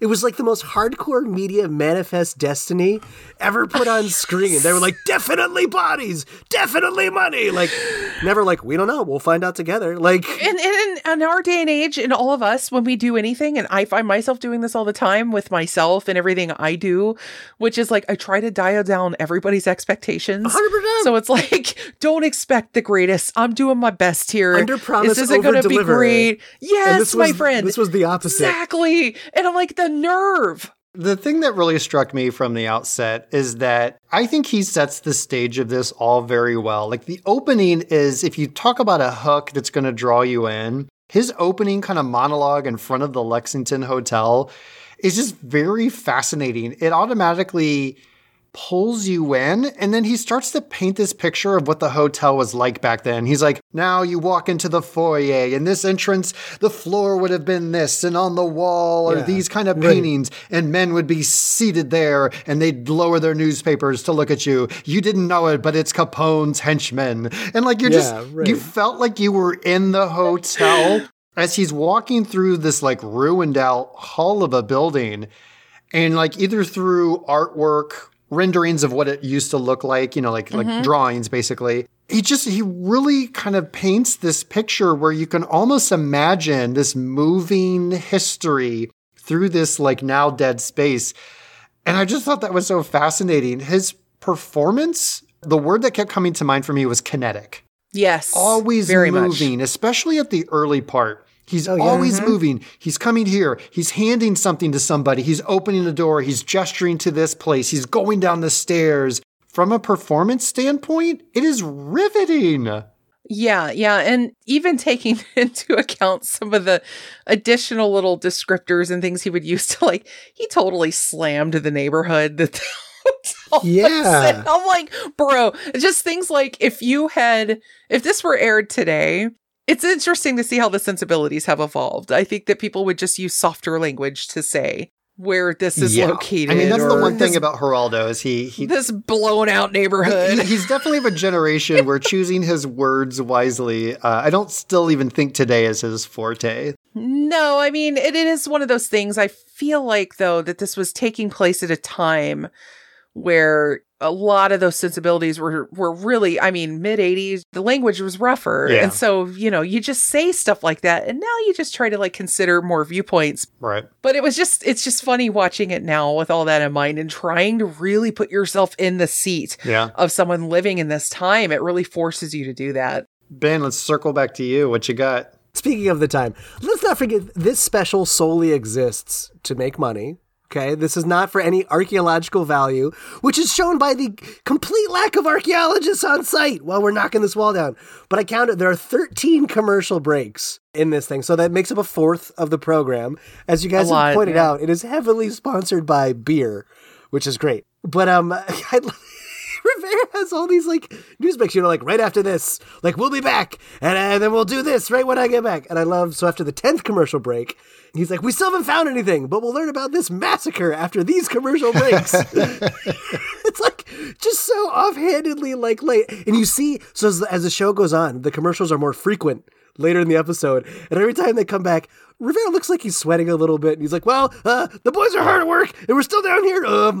What are those charges? Like, you can tell it's starting to get a little nervous, get a little worried that nothing's popped out yet. You really see a trajectory. That boyish-like exuberance definitely fades somewhere along the way as maybe it's around the time the limestone wall comes down and they just keep hitting barriers. But yeah, you definitely see a change in his energy and a little more of his like doubt starts to creep in. He's already dreaming about the tequila he's going to be drowning himself in. You almost see him going through the stages of grief, right? Right, 100%. By the time I got to the end of that, like I look back and like roughly 2/3 of the program is a Capone documentary. It's just like historic footage and narrative and like here's who Capone was, which makes a quarter of it advertisements, which leaves mathematically about 10% of actually opening the vault, which I just want to call, like, I don't know what to call it. The chasm, the hallway. It's not a vault. There's nothing in there. Wasn't a vault. Misnomer. Yeah. But, like, of what we're actually all here for, there's actually very little of that during the special. Yeah, I'm sure that his brother, Ralph, once Al went off to court and prison for tax evasion, I'm pretty sure Ralph, who was one of his top guys, would have all of his guys, because the whole enterprise kind of continued after Capone went away. It wasn't like, I mean, Al Capone gets arrested for tax evasion and goes to prison. Yes, he's no longer the boss, but the job is still there. The industry, the business is still there. Prohibition doesn't come to an end until 1933. So he went to prison a few years before that. And so, yeah, there's still things going on in the organized crime world that would tell you, like, obviously, whatever was down there or in Al's house either was cleared up by the feds or by Al's people. Yeah, it's like, well, it's like, I don't know, there's got to be an envelope in his office that's like the Scarface protocol. And like, all right, boys, if they get me, open this envelope. No. And the envelope... It's the Snorky protocol. Sorry, the Snorky protocol. So it's like, that makes it's tucked in a $5,000 suit's pocket. And then it's just like, if they get me, boys, like, seal up this, close all this, send the money here, like, destroy this stuff. Like, I'm sure all of his operatives erased all as much as they could the minute, they had that green light. Yeah. Oh, yeah. Yeah, for sure. Come on. So one of my observations that I'm curious how it struck you all, like for this being, we'll call it the first time out with this kind of a thing. Yes, there was the Andrea Doria event. I feel like that it's kind of a slightly different category, but I think this was very well produced. Very interesting to watch. It was captivating. The historical piece, he had the experts. When they're in the vault, there's movement, there's activity, there's something going on. Like, I thought, like, from a production standpoint, it was very well done. Sure. For sure. I agree with that. And yeah, watching this now, 2023, the only thing that made it a little harder to watch on my giant TV was just the fact that it was in an old aspect ratio. And it was from the mid 80s. But other than that, I mean, this would have been fascinating, glued to my seat television while watching this as a kid. If I'd been a few years older, for sure. I also feel like I don't know that it warrants the level of embarrassment that is attributed to it. I don't think it does, honestly. I think that's funny. A little bit of an overstatement, and I think it's a funny thing to say, but I think it's one of those, like, it's a low-hanging fruit response of, like, this is the most embarrassing thing, and it ruined this. Like, there's just I think it lends itself to hyperbole, I think, a little bit, and your reaction to it.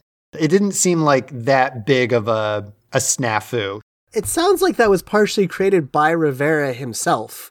Like, in the interviews with him after it, he was saying, this was the end, it's almost like a pretty intense victim complex with him after the episode. Like, this was the end of my life, and no one would respect me, and my career was over.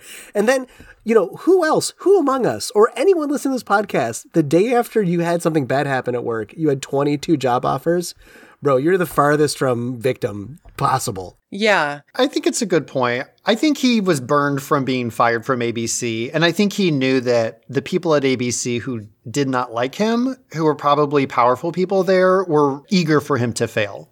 Yes. And, knowing he had basically his career on the line. Yes, you're right, Ben. We should all be fortunate enough to be to have an embarrassing day at the office where, millions of dollars are on the line. Yeah. At least it was a success in terms of viewership.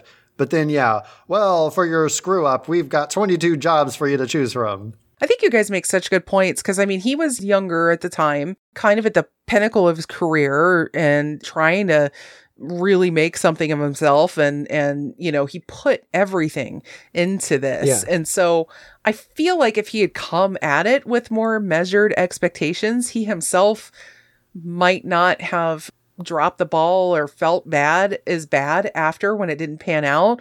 But I almost have to wonder too, that if he didn't throw everything at this, if he didn't say it's all or nothing, I'm going for broke, I don't know that it would be as memorable. And so there's that as well. That's the thing that really jumps out of the screen at you is this man is excited. Yeah. He has a discovery and he's going to share it with the world and he's bringing you all in. He really did bring that. Well, imagine if they did find something amazing in there. Oh my God. That would be imagine incredible. what yes, he's successful. I mean, he goes on to do a daytime talk show after this. Imagine he could have been like a news anchor on a 2020, like a big show, right? Right. He would have been the next like Peter Jennings or something. Yeah. Dan Rather kind of a person. Like that could have catapulted his career to even higher echelon. So say what you will about the bro, he kind of put himself out there big time. He went all for it. And that's what a lot of people say. They're like, look, this dude had some cojones. If nothing else, he had the stones. Speaking of putting yourself out there big time, there's one segment I want to just talk about real quick. Okay. Which is the second longest segment in the whole 2-hour special, which is about newspaper editor Robert St. John's wild night. This was so good. Brothel. That was great. This beret-wearing Gandalf beard mother... sorry, different podcast. This guy...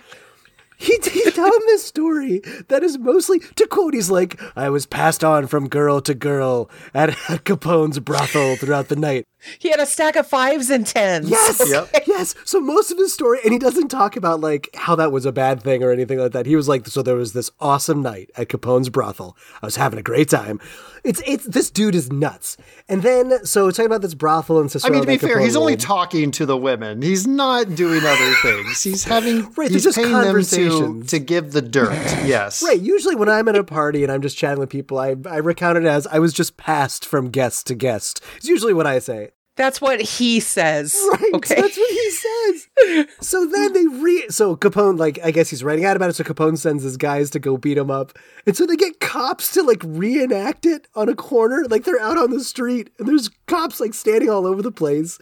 So it's a little bit like Rescue 911. Like now we've got the cops, but this guy's reenacting it. And all this hush money, and Capone pays his hospital bills after his goons beat him up, and they're like, "Oh, I gave them bad info. They weren't supposed to beat you up."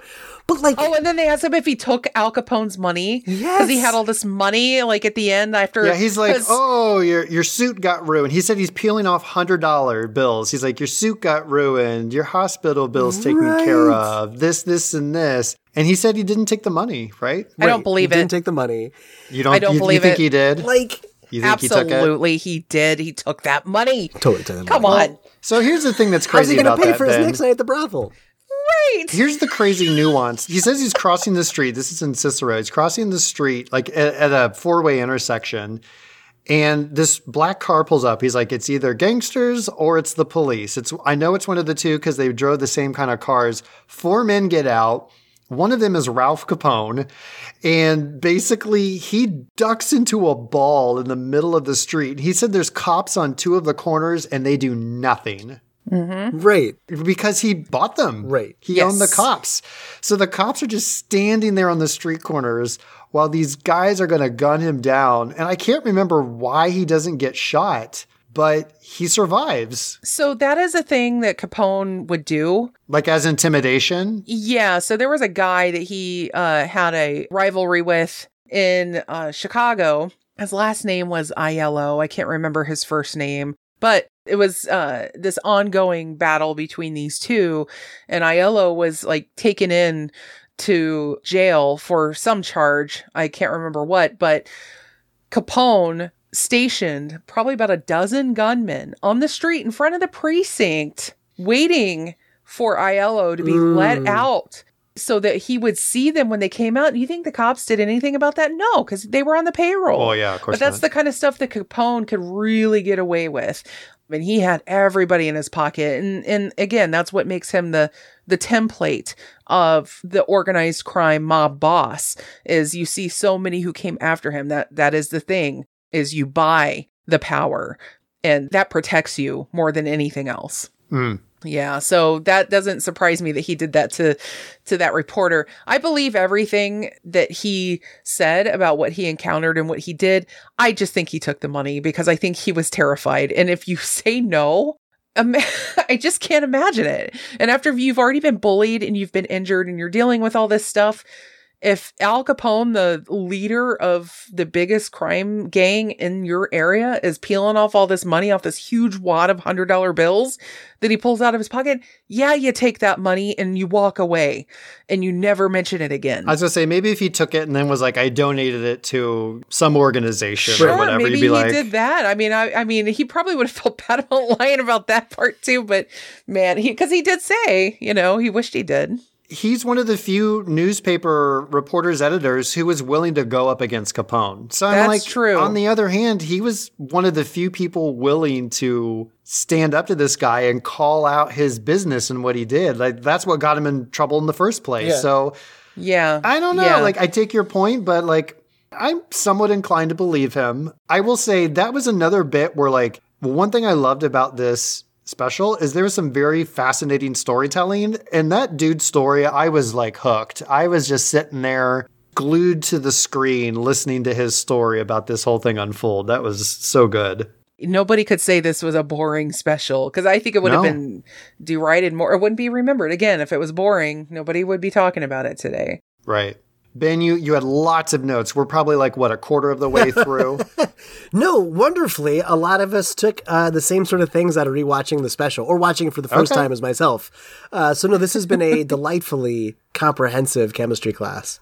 Well, I had a few other funny takeaways from YouTube comments. So one of them was, I honestly feel it had long-term effects on Geraldo's career and was the great-grandfather of the term clickbait. Mm-hmm. I want to come back to that in contemporary culture, as well as this next one. And that was the story of how Geraldo Rivera accidentally created the show Storage Wars. Storage Wars. That's so good. It's so true. Another commenter said, came for the disappointment, stayed for the actually really cool history lesson about Al Capone. I agree. Nice. Yep. This is another good example of what media made Gen X so cynical about. Agreed. And then finally, my favorite comment, maybe the real treasure was the friends we made along the way.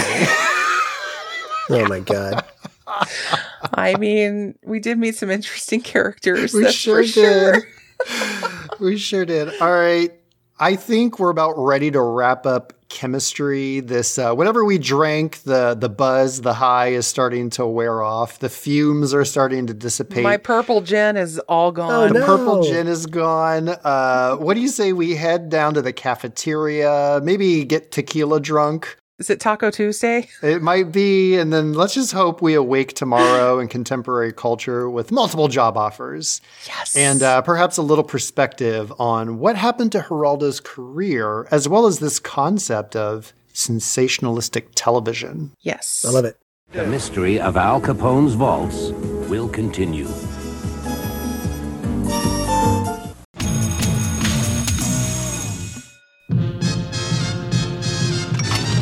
Let's go! Big Boy Caprice, Breathless Mahoney, Flat Top, the DA, Prune Face, Mumbles, Lips Manless, and the Blank are out to get the greatest detective of all time. I'm rubbing him out. I want him dead! Nobody touches Tracy but me. Tracy! Tracy? You mind if I call you Dick? I was beginning to wonder what a girl had to do to get arrested. Wearing that dress is a step in the right direction. For a tough guy, you do a lot of pansy things. Extra! Tracy battles move! Everywhere I turn! Tracy! Tracy! Tracy! You're under arrest. Aren't you gonna frisk me? Hey, copper, maybe you ought to look before you leap. When it's time to fight crime, he's your man.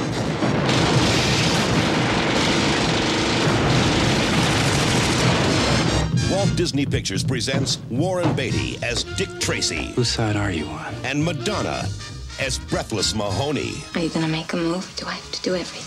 I'm on duty. Dick Tracy. I'm on my way.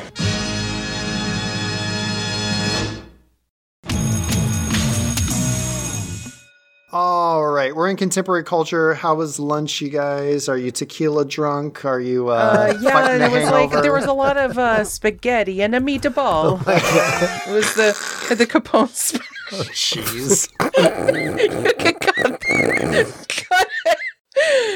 No, lunch was delicious. I am tequila drunk. I love that thought of just, well, I don't love it just because that sounds mean, but just the idea of making a beeline out of there just to go across the street and drown your sorrows. Like, damn. We've all been there, right? Like, we've all had that moment where you're like, I'm going to this place for a very specific purpose. And that's just where I am right now. Yeah. Look out, Applebee's. Here I come. I think he said, too, that he went up to his room after and just kind of like put the do not disturb on and just ignored the world. Like he shut himself away. And I'm like, man, I was like, why were you so hard on yourself?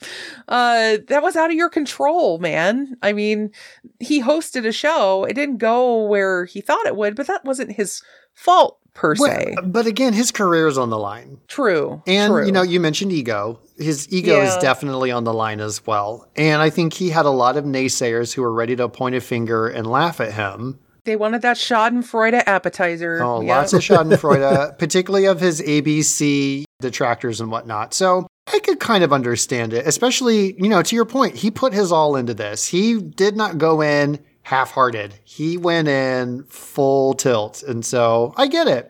Well, as we mentioned, he had 22 job offers. So despite all of that, I think his fortunes turned pretty nicely.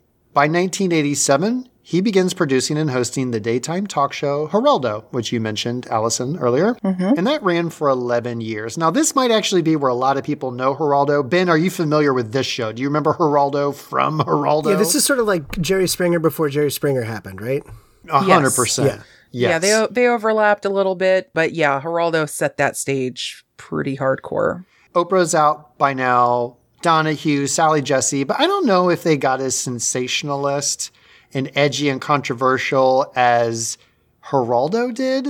I think Phil did a bit. Okay. He would have like members of the KKK on to then sit next to members of, say, a black church or something, and they would like pit them against each other. I think I remember seeing Phil Donahue do something like that. Okay. But Geraldo dialed it up more.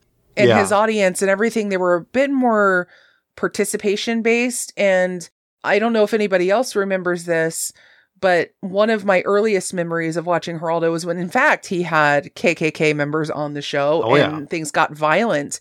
And a chair got thrown and hit him right in the face and broke his nose. Yeah. And I remember specifically seeing, you know, a big broken nose Huge and bandage. blood pouring down his face. Yeah. So that was the kind of stuff that, you know, this was the perfect playground for a guy that liked to talk about Al Capone and dig up a vault that he might have had and kind of get his hands dirty, essentially. Well, except he wasn't actually doing any of the digging. Right. Whatever. But he liked that sort of suspense-filled content. So he really was able to hit the ground running and explore a lot of things on that talk show. For sure. Yeah, so as I mentioned, that show runs for 11 years until 1996. And then his career kind of goes off from there. I don't want to talk too much about it, but did either of you have any more about Geraldo that you wanted to cover in contemporary culture? Not more than I already said about having watched his talk show, or at least it was on the TV when I was around. I'll say I never set out to watch Geraldo. Right. But my mom loved watching Geraldo and all those talk shows. Yeah. And so I was steeped hardcore on that. And, you know, and then, the show ended and then he went off to other media and I'd see him, but I wouldn't know what all else he was into at that point. Right. Ben, did you have anything else specifically about Geraldo's career? I mean, I'm trying to ride the rails here. Rivera's made a lot of really horrible mistakes in his professional career. He's really been out there and really been seen and visible, and that gives him a great platform to definitely be heard. And since we are in contemporary culture, what he's been heard saying is definitely going to be on the wrong side of history and on the wrong side of a lot of people. He's trying to come back and redeem himself for some things in more recent like tweets and things like that, just to show that he hasn't, gone completely off the rails, in general. But yeah, I mean, you're right. Everything you said, Ben. Peabody Rivera and Rivera of the 2000s onward and even 90s are two different human beings entirely. Very, very much so. He's a very complicated kind of a figure. Like, it's easy to paint him one way, but then, like, if you dig in and look at his, like, views on certain things or whatever, you're like, well, that's interesting. Why would he do or say the things that, probably fall into those buckets that you're talking about, Ben? And again, we're being purposefully vague because this is not a show where we want to talk too much about, like, political stuff and all of that. That's not really what our show is about. Right. I'll put it this way, just to bookend it nicely. 16 Candles holds up better than Geraldo Rivera. I'll put it that way. Wow, okay. Dang. All Ben right. is going hard. Yeah, okay, everyone. It's Weird Science, 16 Candles, and then it's Geraldo Rivera. That's the hierarchy. He's gonna fail the math quiz. Yeah. Oh, man.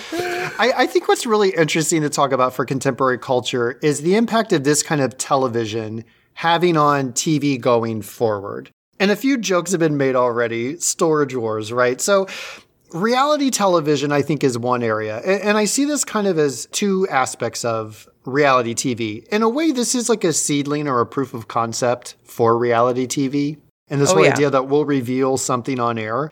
On one hand, you have the first aspect, which I would say is creating spectacle out of very little. Yes. And you see a lot of these reality shows do this now. Think of any final episode of Survivor, American Idol, The Bachelor.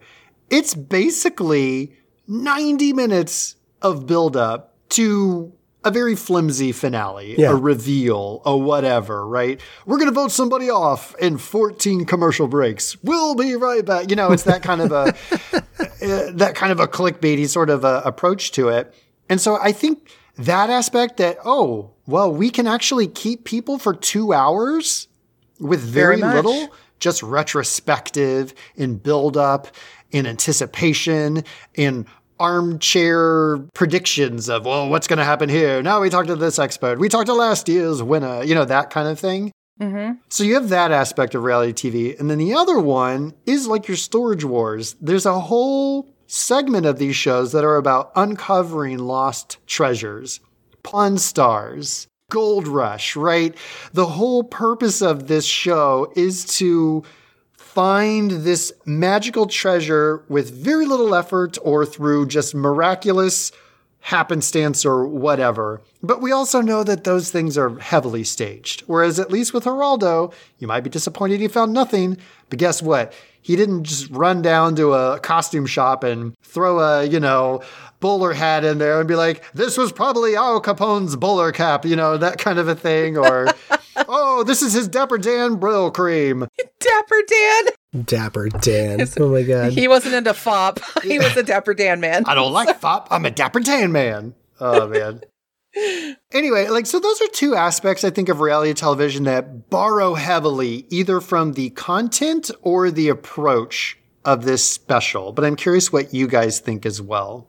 Modern day reality television, a lot of it owes its roots to previous writer strikes in Hollywood. And one is going on as we're recording this. Yeah. Is, in the absence of scripts, you make non-scripted content. And that is where shows like Survivor and, Big Race. What is the one? Amazing Race. Sorry. Race. The big race. The big race. All these shows that sort of came to the fore and really grew was just because we needed non-scripted content to sort of fill the void in the absence. I think shows like this, definitely the people that were scrambling for ideas look back to things like this and go, wow, we have a guy who was able to hold the sway of 30 million people for 90 minutes or 2 hours with nothing other than some historical knowledge. And he could hold them sway with the promise of a delivered thing. And it did great. And so that was, despite what anybody said afterward, as far as the money people are concerned, the network people are concerned, that is a money concept right there. And people will tune in for it for the same reason that people go and gamble every day in a casino. They lost last time, but there's always the chance that you could hit. So we're going to keep going again and again and again. And human beings just love that kind of stuff. So absolutely, I think that the formula for this show was a proven concept, even if it didn't deliver, because the executives know that doesn't matter. It's about if you can create the allure to get people there. Yeah. That's all you need. And so, yeah, the beauty of the concept was born because you had this very high profile journalist. This wasn't mentioned before, but he was married to Kurt Vonnegut's daughter. I mean, this is a guy who was also the new face of Latino culture in the media, because here's this Latino man who's like putting this face on. So he's not like your typical white guy. So there's a whole bunch of stuff going on here that I think contributed to the success of that show. And they figure if you could get a similar personality to bring something like this, absolutely. It's a money printing machine if you're a TV executive. You know, riffing on that of what it inspired, you wouldn't think my hot take would come from PBS, but I think the hot take I got comes from what PBS positioned this as, which I've got to agree with. They said, so, quote, Rivera had inadvertently launched a no-news form of news, where instead of reporting on news, entire programs are about possible and hypothetical news. And so we all know about, like, the 24-hour news cycle, and it's hard to imagine what else could be in the top 3 of the worst things to ever happen to news than the no-news form of news getting invented. You know, the 24-hour news cycle is a horrible pariah upon society where people don't learn anything but are stuck to a TV all day because someone might say something, or this boat is about to arrive and something's important about the boat. Our continuing coverage on week 2 of this thing where the thing hasn't actually happened. And like in this special, don't get me wrong, like we did learn about Capone, that's fine. But what it inspired more of, like just what you said, Allison, your advertisers can make $1 million and your viewers are no smarter or no better for what happened during watching that news all the time. And there's no news. We're not informed about anything in this special. That drives me nuts. But I agree. I think that's a huge influence from this Capone special. And the only thing that other people would learn from that is maybe not to spend as much money because... Again, Chris, I don't know if I looked for this. Did you find anything about the budget or the amount of money that was spent making this? Yeah, I have no idea. That's a great point. It's not something I had thought about, nor did I find any information. Yeah, what was spent? Don't know. And if anybody out there knows, maybe they'll reach out and let you know, because I'm very curious about this, because that's the one thing that I would say at the end is that they had to pay for all that labor. There's no way they're going to do anything like that again, but they will pay for non-known union scale nobodies to be in front of the camera and deliver they have found, bring in people we don't know. Look at shows like The Bachelor or Survivor and shows like that.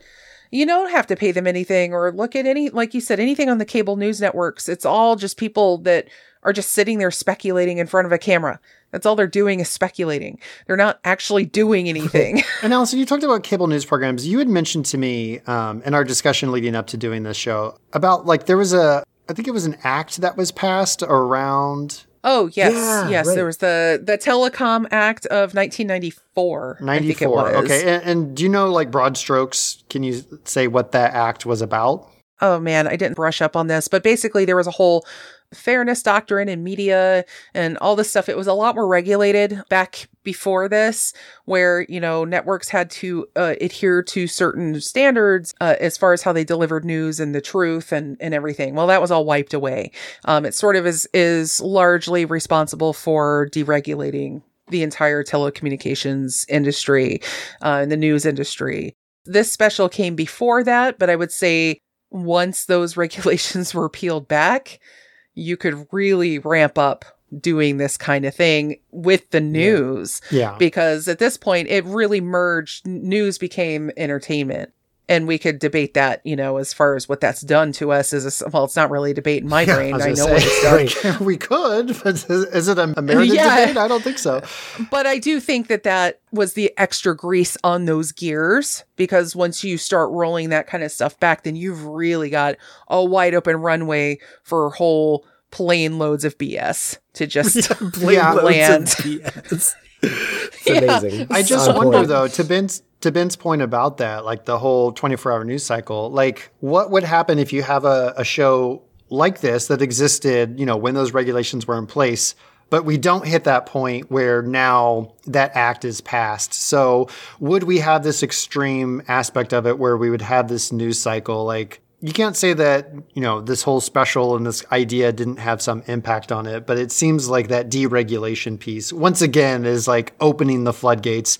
We talk about the marketing deregulation to children in the early 80s and how that gave rise to all of these commercials for sugary treats and toys and consumerism for kids and all that. Yeah, you just have to wonder, I don't know, what it would have been like without that. But alas, here we are. It's one of those things, there's always, like, in this day's world, we are living with a constant barrage of things being thrown at us just left and right. We don't get a break. It's constant, So this came out in a day when we still had very little. It feels almost like an early seedling that was planted that we didn't know what kind of poison tree it would sprout, but it was still very much in the early germination phase after it was planted. And then, rolling back those things brought in the sunlight and the water and all the things needed to just make it like shoot for the sky. And here we are. So, yeah. So I believe it's Reach for the Stars. Oh, sorry. Yes. Reach for the stars. Yeah. It ain't me, see? Yeah. One funny bit of culture that I thought was great. And The Simpsons, there's a season 5, episode 1, Homer's Barbershop Quartet episode. Did you guys see this? Yeah, actually, a shout out to my friend Adrian who pointed out that reference when I mentioned this earlier. So if you're not familiar with this episode, it largely flashes back to when Homer led a barbershop quartet called the B Sharps. I love this lineup. Principal Skinner, Apu, and Barney. Beautiful. I always love it. I think Barney has this great baritone voice, if I remember correctly. But anyway, there's this part where Homer's at the piano doing a writing session, and he starts singing, "There was nothing in Al Capone's vault, but it wasn't Geraldo's fault." And then he gets mad, and then he crumples up the paper. But just again, only the way Simpsons can do it is they reference everything. That's the joke, of course. So naturally, they have a Al Capone's vault TV special reference. That's awesome. I'm glad that was a deep cut for Simpsons. I like that they went there. It's good. Yeah. I do find it interesting, too, in terms of culture and how we view things through a different lens now than we did then. I think it's also interesting to think about this in terms of Al Capone as well, is that part of the 20th century that he was active and died, and then going through time, he was seen as this big evil menace, this public enemy number one, which Geraldo says throughout the show a couple times. But these days, Al Capone is not viewed quite the same way. He's almost viewed as sort of a iconic American figure more than a big criminal. He did very bad things, but you go to Chicago, you can get sweatshirts with Al Capone on them. Yeah, I mean, Al Capone's on all the souvenirs. He's, the subject of all these tours. He's the subject of so many books and so many things that people look more at some of the more altruistic and charitable things that he did in addition to the murdering and if you don't buy my bootlegged liquor, Mr. Speakeasy owner, I will blow up your shop, which he did multiple times. So it's interesting to see the juxtaposition, though, because enough time has passed that it's sort of rubbed away the sharp edges of Al Capone, much the way that I think that we now are sitting here going, was it much of a laughingstock? I don't think it was that bad. So I don't know if I'm doing the same thing. Am I rubbing away those sharp edges because of time and all the time that's passed about Geraldo in this show, like we have with Al Capone and his deeds? I don't know. I find myself kind of finding like the way the culture views it versus the way that it was and the way that changes over decades. Yeah, absolutely. It's interesting. Well, I think we've done a lot here, folks. The limestone has been piled, and I think the dust is starting to settle. And there's only one thing left for us to do. We have to follow this underground tunnel system to math class, where we can take stock of what truly lies within the mystery of Al Capone's Vault's television special and determine how it holds up today. Into it. Good lead-in. Let's do it. Okay, we've made it to math class, and now we're here to count the artifacts, i.e. booze bottles that have been found, to see how this special holds up today As customary, we either give our guests the first or last say on the matter, and we've decided that the first person to shoot their opinion into the wall with his Tommy gun to make words out of bullets is our guest, Allison. So, Allison, here's your Tommy gun. We've gone through the safety protocols. Fire away. How does this thing hold up today? What are your thoughts? Spit the bit, kid. Meh. See here, you mugs. You'll never catch me, Capone. That's amazing. I think, and I come at this with strong bias for, again, was established early on in the show. I love logistics. I love import export. I love studying the history of mafia, organized crime. Not because I have a fascination with criminals and true crime. It's not really that. It's more like just this aspect of like the way parts of society fight against each other for certain things, and, you know, looking back and why people like Al Capone came to power was sort of to fill this vacuum that we create, difficulties that we create for, say, immigrants and their families coming to this country, or, you know, and the things that they have to do to survive, and they band together and they come up with these gangs and these things. And we, you know, things like that to me make shows like this will always be a draw. If this came on today, if I saw that there was going to be this big special about Al Capone and they're going to dig something of his up, oh my God. Or any other gangster, we're digging up Bugsy Moran's, you know, footlocker from his gym that they discovered or something, I would be there. And to follow this up too, the reason I think these things still hold up well, look at the launches we do for the space program. Even to this day, the launches that SpaceX was just doing, or we look at, for instance, there was some guy that did some kind of skydiving from orbit, and I can't remember his name. This was a few years ago, and Red Bull sponsored it, and they take him up in a balloon type thing, and then he skydives down from the edge of the planet and things like that. You don't know if this guy's going to die or not. And so stuff like that is such a huge draw still to this day. These kinds of shows where you bring somebody this thing that is live, that we don't know how it's going to end up. There's a part of our brain now that goes, there's probably a 10-second delay, because unfortunately we saw part of Janet Jackson's breast during the Super Bowl halftime show. This is a family podcast. And so now we're not allowed to see anything anymore live. Now everything has that buffer built in.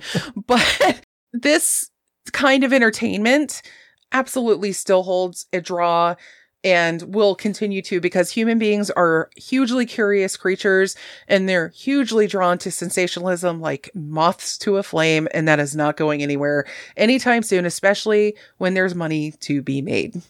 Bam. Well done. You've covered this wall in bullets, but Ben, there's 3 more. So you get this wall over here.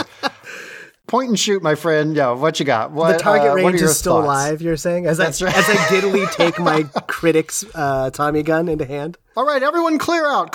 Let's go. Benjamin's ready to fire. Hey, you, Tom. Get out of there, Tom. All right, let's go. Ben, go. No. What you got? I'm going to break my math class into 3 parts for the 3 elements of the special. The special, Rivera, and Capone. Oh, okay. So the special itself, I find enjoyable to watch. It is entertaining. I do like watching Rivera with glee, like to just be excited to be doing what he's doing. Like, he's having a great time. And it's uncomfortable, but almost in an entertaining way to watch it start to take a nosedive in the last 45 minutes, where Rivera's like, I hope we find something. I don't know. Here's a massacre. I will be back. That is sort of entertaining. But the special itself is entertaining television. I can't take that away from it. I think the part of the show, and I know our tastes have all changed as audiences, but I do think it's a huge missed opportunity to actually hear the people who know what they're talking about.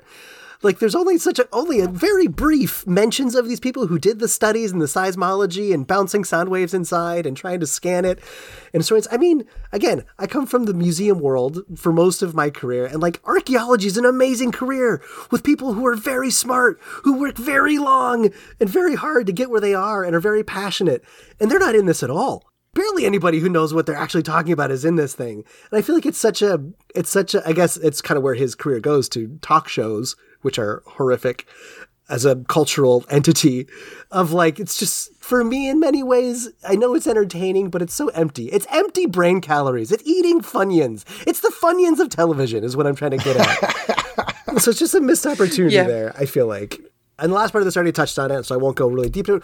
But, you know, as PBS said, like, this is the birth of no news. And we're here to specifically talk about the segment, but the child that came from it is such a Cthulhu world-destroying monster. The 24-hour news is not good for anyone unless you're an advertiser during it. And it's just a horrible social ill. And this is one of the parents of it. I'm not going to blame it on Rivera on this too. That's insane. But it's a contributing factor. Sure. So Rivera, there's a huge gap here. There's a blind spot. I don't watch Rivera. I've never watched his shows. There's a lot of context of his life that I'm missing. All I know is specifically what I researched getting ready for this episode. And to me, it's a bummer to see where his career started and where it went and where he is now. So, I mean, we're talking like late 70s, early 80s, brought attention to the mistreatment of people with psychological disorders and worked with John Lennon on a fundraiser, tackled controversial topics as a debate platform that others weren't comfortable with on Goodnight America, first one to give a name to AIDS on network news. And actually, personally, I thought he exhibited some strong values when he like spoke out against the network for not doing the Kennedy Monroe story, specifically because he thought the network's president was a friend with Kennedy and didn't want to like besmirch Kennedy's name. Like, that took a lot of guts. A lot of the stuff was really good. Agreed. And so, but for me, you know, he calls Capone in the special the godfather of organized crime. And for me, like, Rivera is the godfather of trash television. Is kind of how I feel about this. But he's, unfortunately, over the last couple of decades, he's come out so many times defending accused sexual assaulters, and he's been accused many times himself, and he always kind of jokingly shrugs it off like, news is a flirty business. And that's a quote from him. Mm-hmm. He's lied about the Afghan war and published our troop movements that like threaten so many people. He very confidently spread misinformation during the COVID pandemic. He has said a lot of public racist stuff in his career over and over and over again. And again, that's all just what came up of like the Rivera Wikipedia page of like controversies when it came up. I haven't watched the rest, but like from where he came to where he went is like for me a tragic downfall to see. He started so well. Rivera, you could have been our hero. But man, he became to me a pretty bad figure, which bad figure is a great segue into Capone. So I mean, Capone is sort of like one of the main reasons Chicago has this sort of corrupt reputation that it does. I mean, it's one of the things that's helped define the city for many people. So I think that's just interesting that it goes back to Capone. Obviously, like Allison, you detailed really well, like every gangster we ever see in media is kind of Capone inspired, which is, I mean, right, this is a huge figure of contemporary gangster life. I don't know what you call it. I don't know a good way to put it. Gangstering? What is the verb of gangstering? Criminaling? Criming? I think that criming. There we go. That's what Gen Z would say. But I think, you know, if I really like, we just came out of contemporary culture in math class, and I think what's important, again, the beef of this special was a documentary about Al Capone. We learned a lot about Capone, and I think that's really relevant contemporary culture. I mean, you know, Capone was this really well-known public figure. To many, he was charming. Some people even adored, but he was very openly a criminal. Everybody knew it, but just kept getting away with it because he had this sort of like Scrooge McDuck money that he could just keep getting out of all. He had paid all the right people. I mean, this is what, you know, after the St. Valentine's Day massacre, he was dubbed public enemy number one. But after all these years, what it came down to was you can't run from the IRS. There are details. You got to do your paperwork, and you will get caught eventually. This is my phrase I'll leave it with. They didn't get him on the bootlegging. They did get him on the murders. They caught him on tax evasion. It's like a pair of socks. You can only launder them so many times before they fall apart, just like the lies about money. Oh, nice. That's my contemporary math on it. Ben, you shot up all the other walls. I'm going to have to shoot the floor now. That was beautiful. I feel like I have a silhouette of bullet holes like left behind around my body that I walk away and it's just like my body in bullet holes. It's awesome. That'd be sweet. Yeah. Listen, I love that we all approach this from a different angle. So I've got like a different approach, but I think like everything we're all saying, I completely agree with and is true. I have like, I think a third take on this, which is, I think, kind of fun. So good. So I really enjoyed revisiting this special, the hype, the spectacle, the anticipation. From Geraldo's depth narration to his kinetic performance, you could see there was an authenticity to what was unfolding before our eyes. And what's great is that in a way, Geraldo's journey was our journey as viewers, because he may have had the mic and the crew, but all of us were together in the adventure chasing the rainbow to its disappointing end. And that's what I want to focus on. The disappointing end is what I actually find fascinating. Because maybe time has jaded us. We've talked about this. Maybe Schadenfreude is too irresistible. But I actually give the guy credit for taking a big swing and failing forward. Because the American fairy tale is one of constant winning and success and brushing failures quietly aside for no one to see. And I think Corrado made himself vulnerable on a national stage by taking a huge risk and striking out.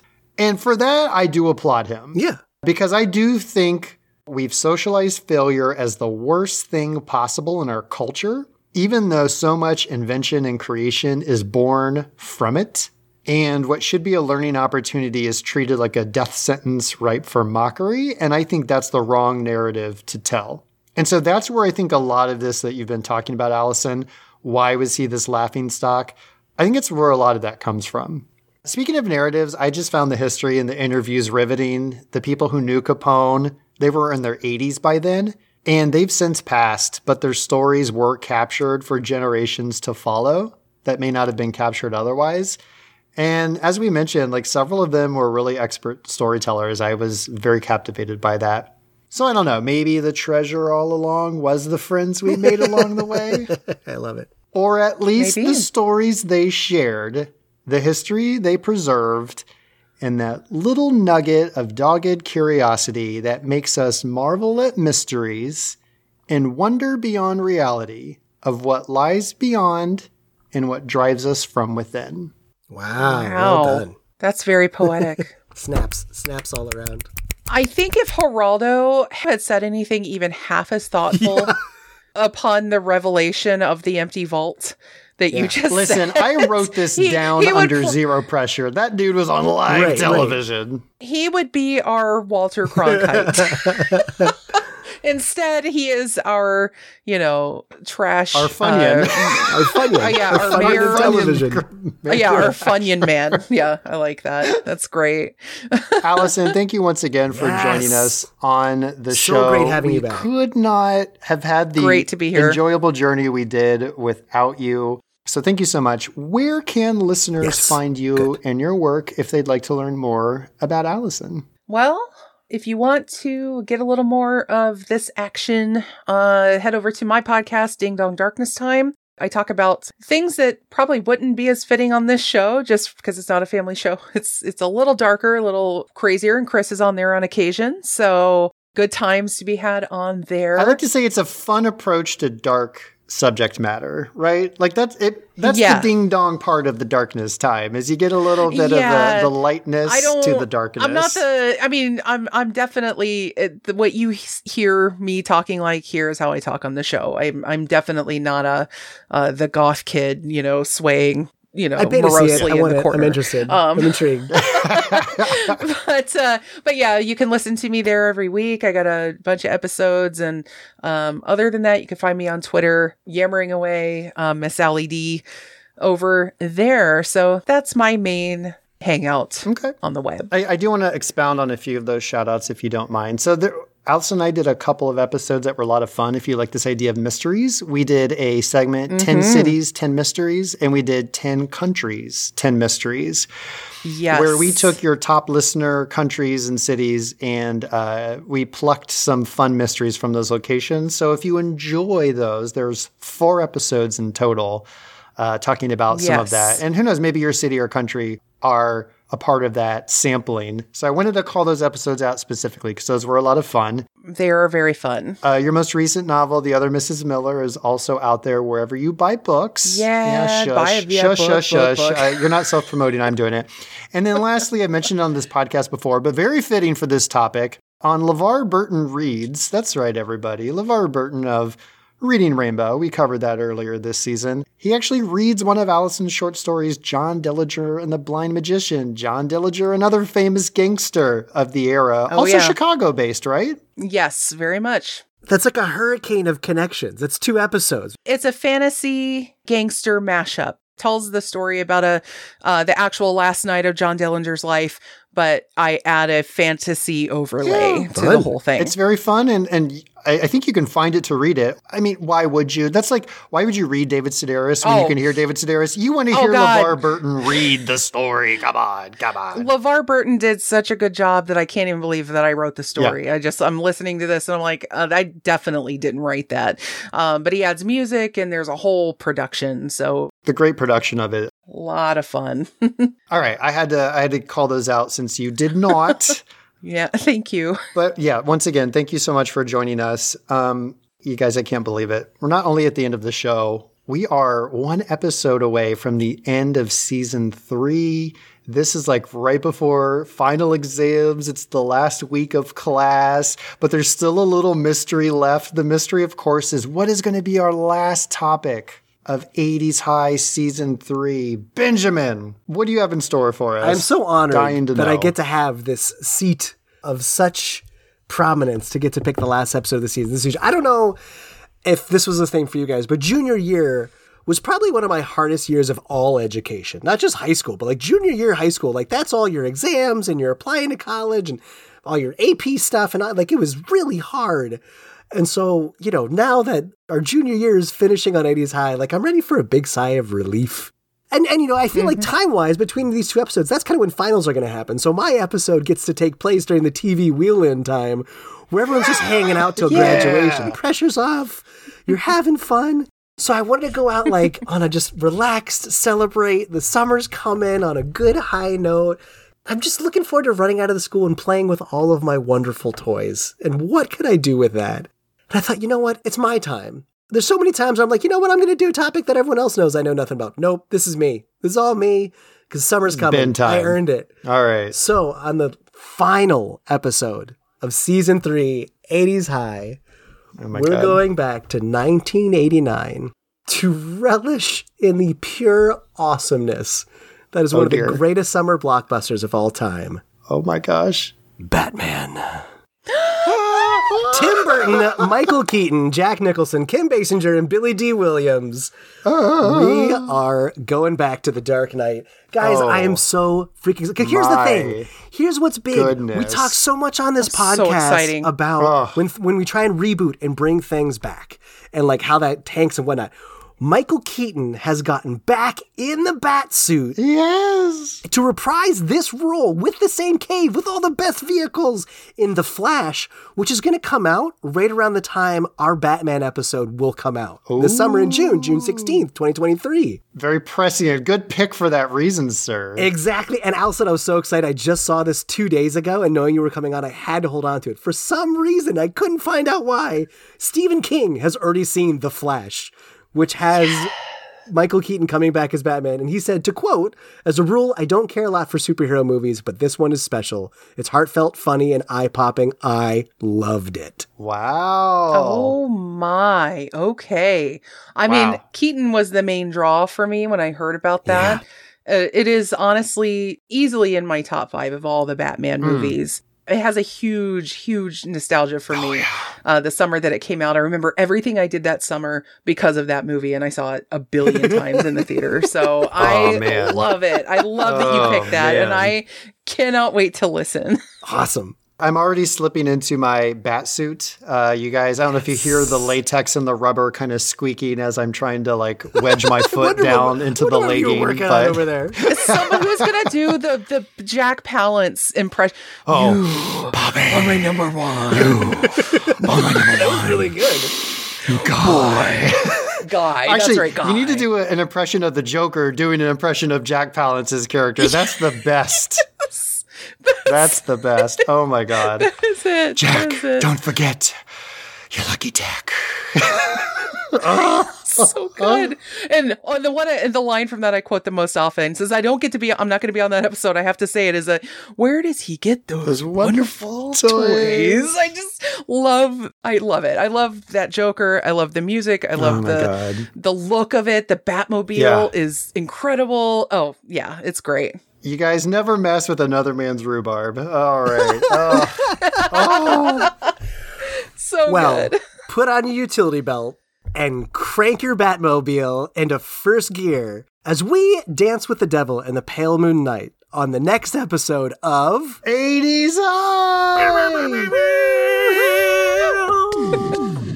Thanks everyone for listening to 80s High Podcast by Ben and Chris. Our theme song is by Greg Reed with vocals by Chad Bumford. Show artwork is by Alex Goddard at alexgoddarddesign.com. If you like the show, please support us by passing a note to a friend in your next class. Also, you can rate us 5 stars on Apple Podcasts or Spotify to help spread the rumor. Stay radical.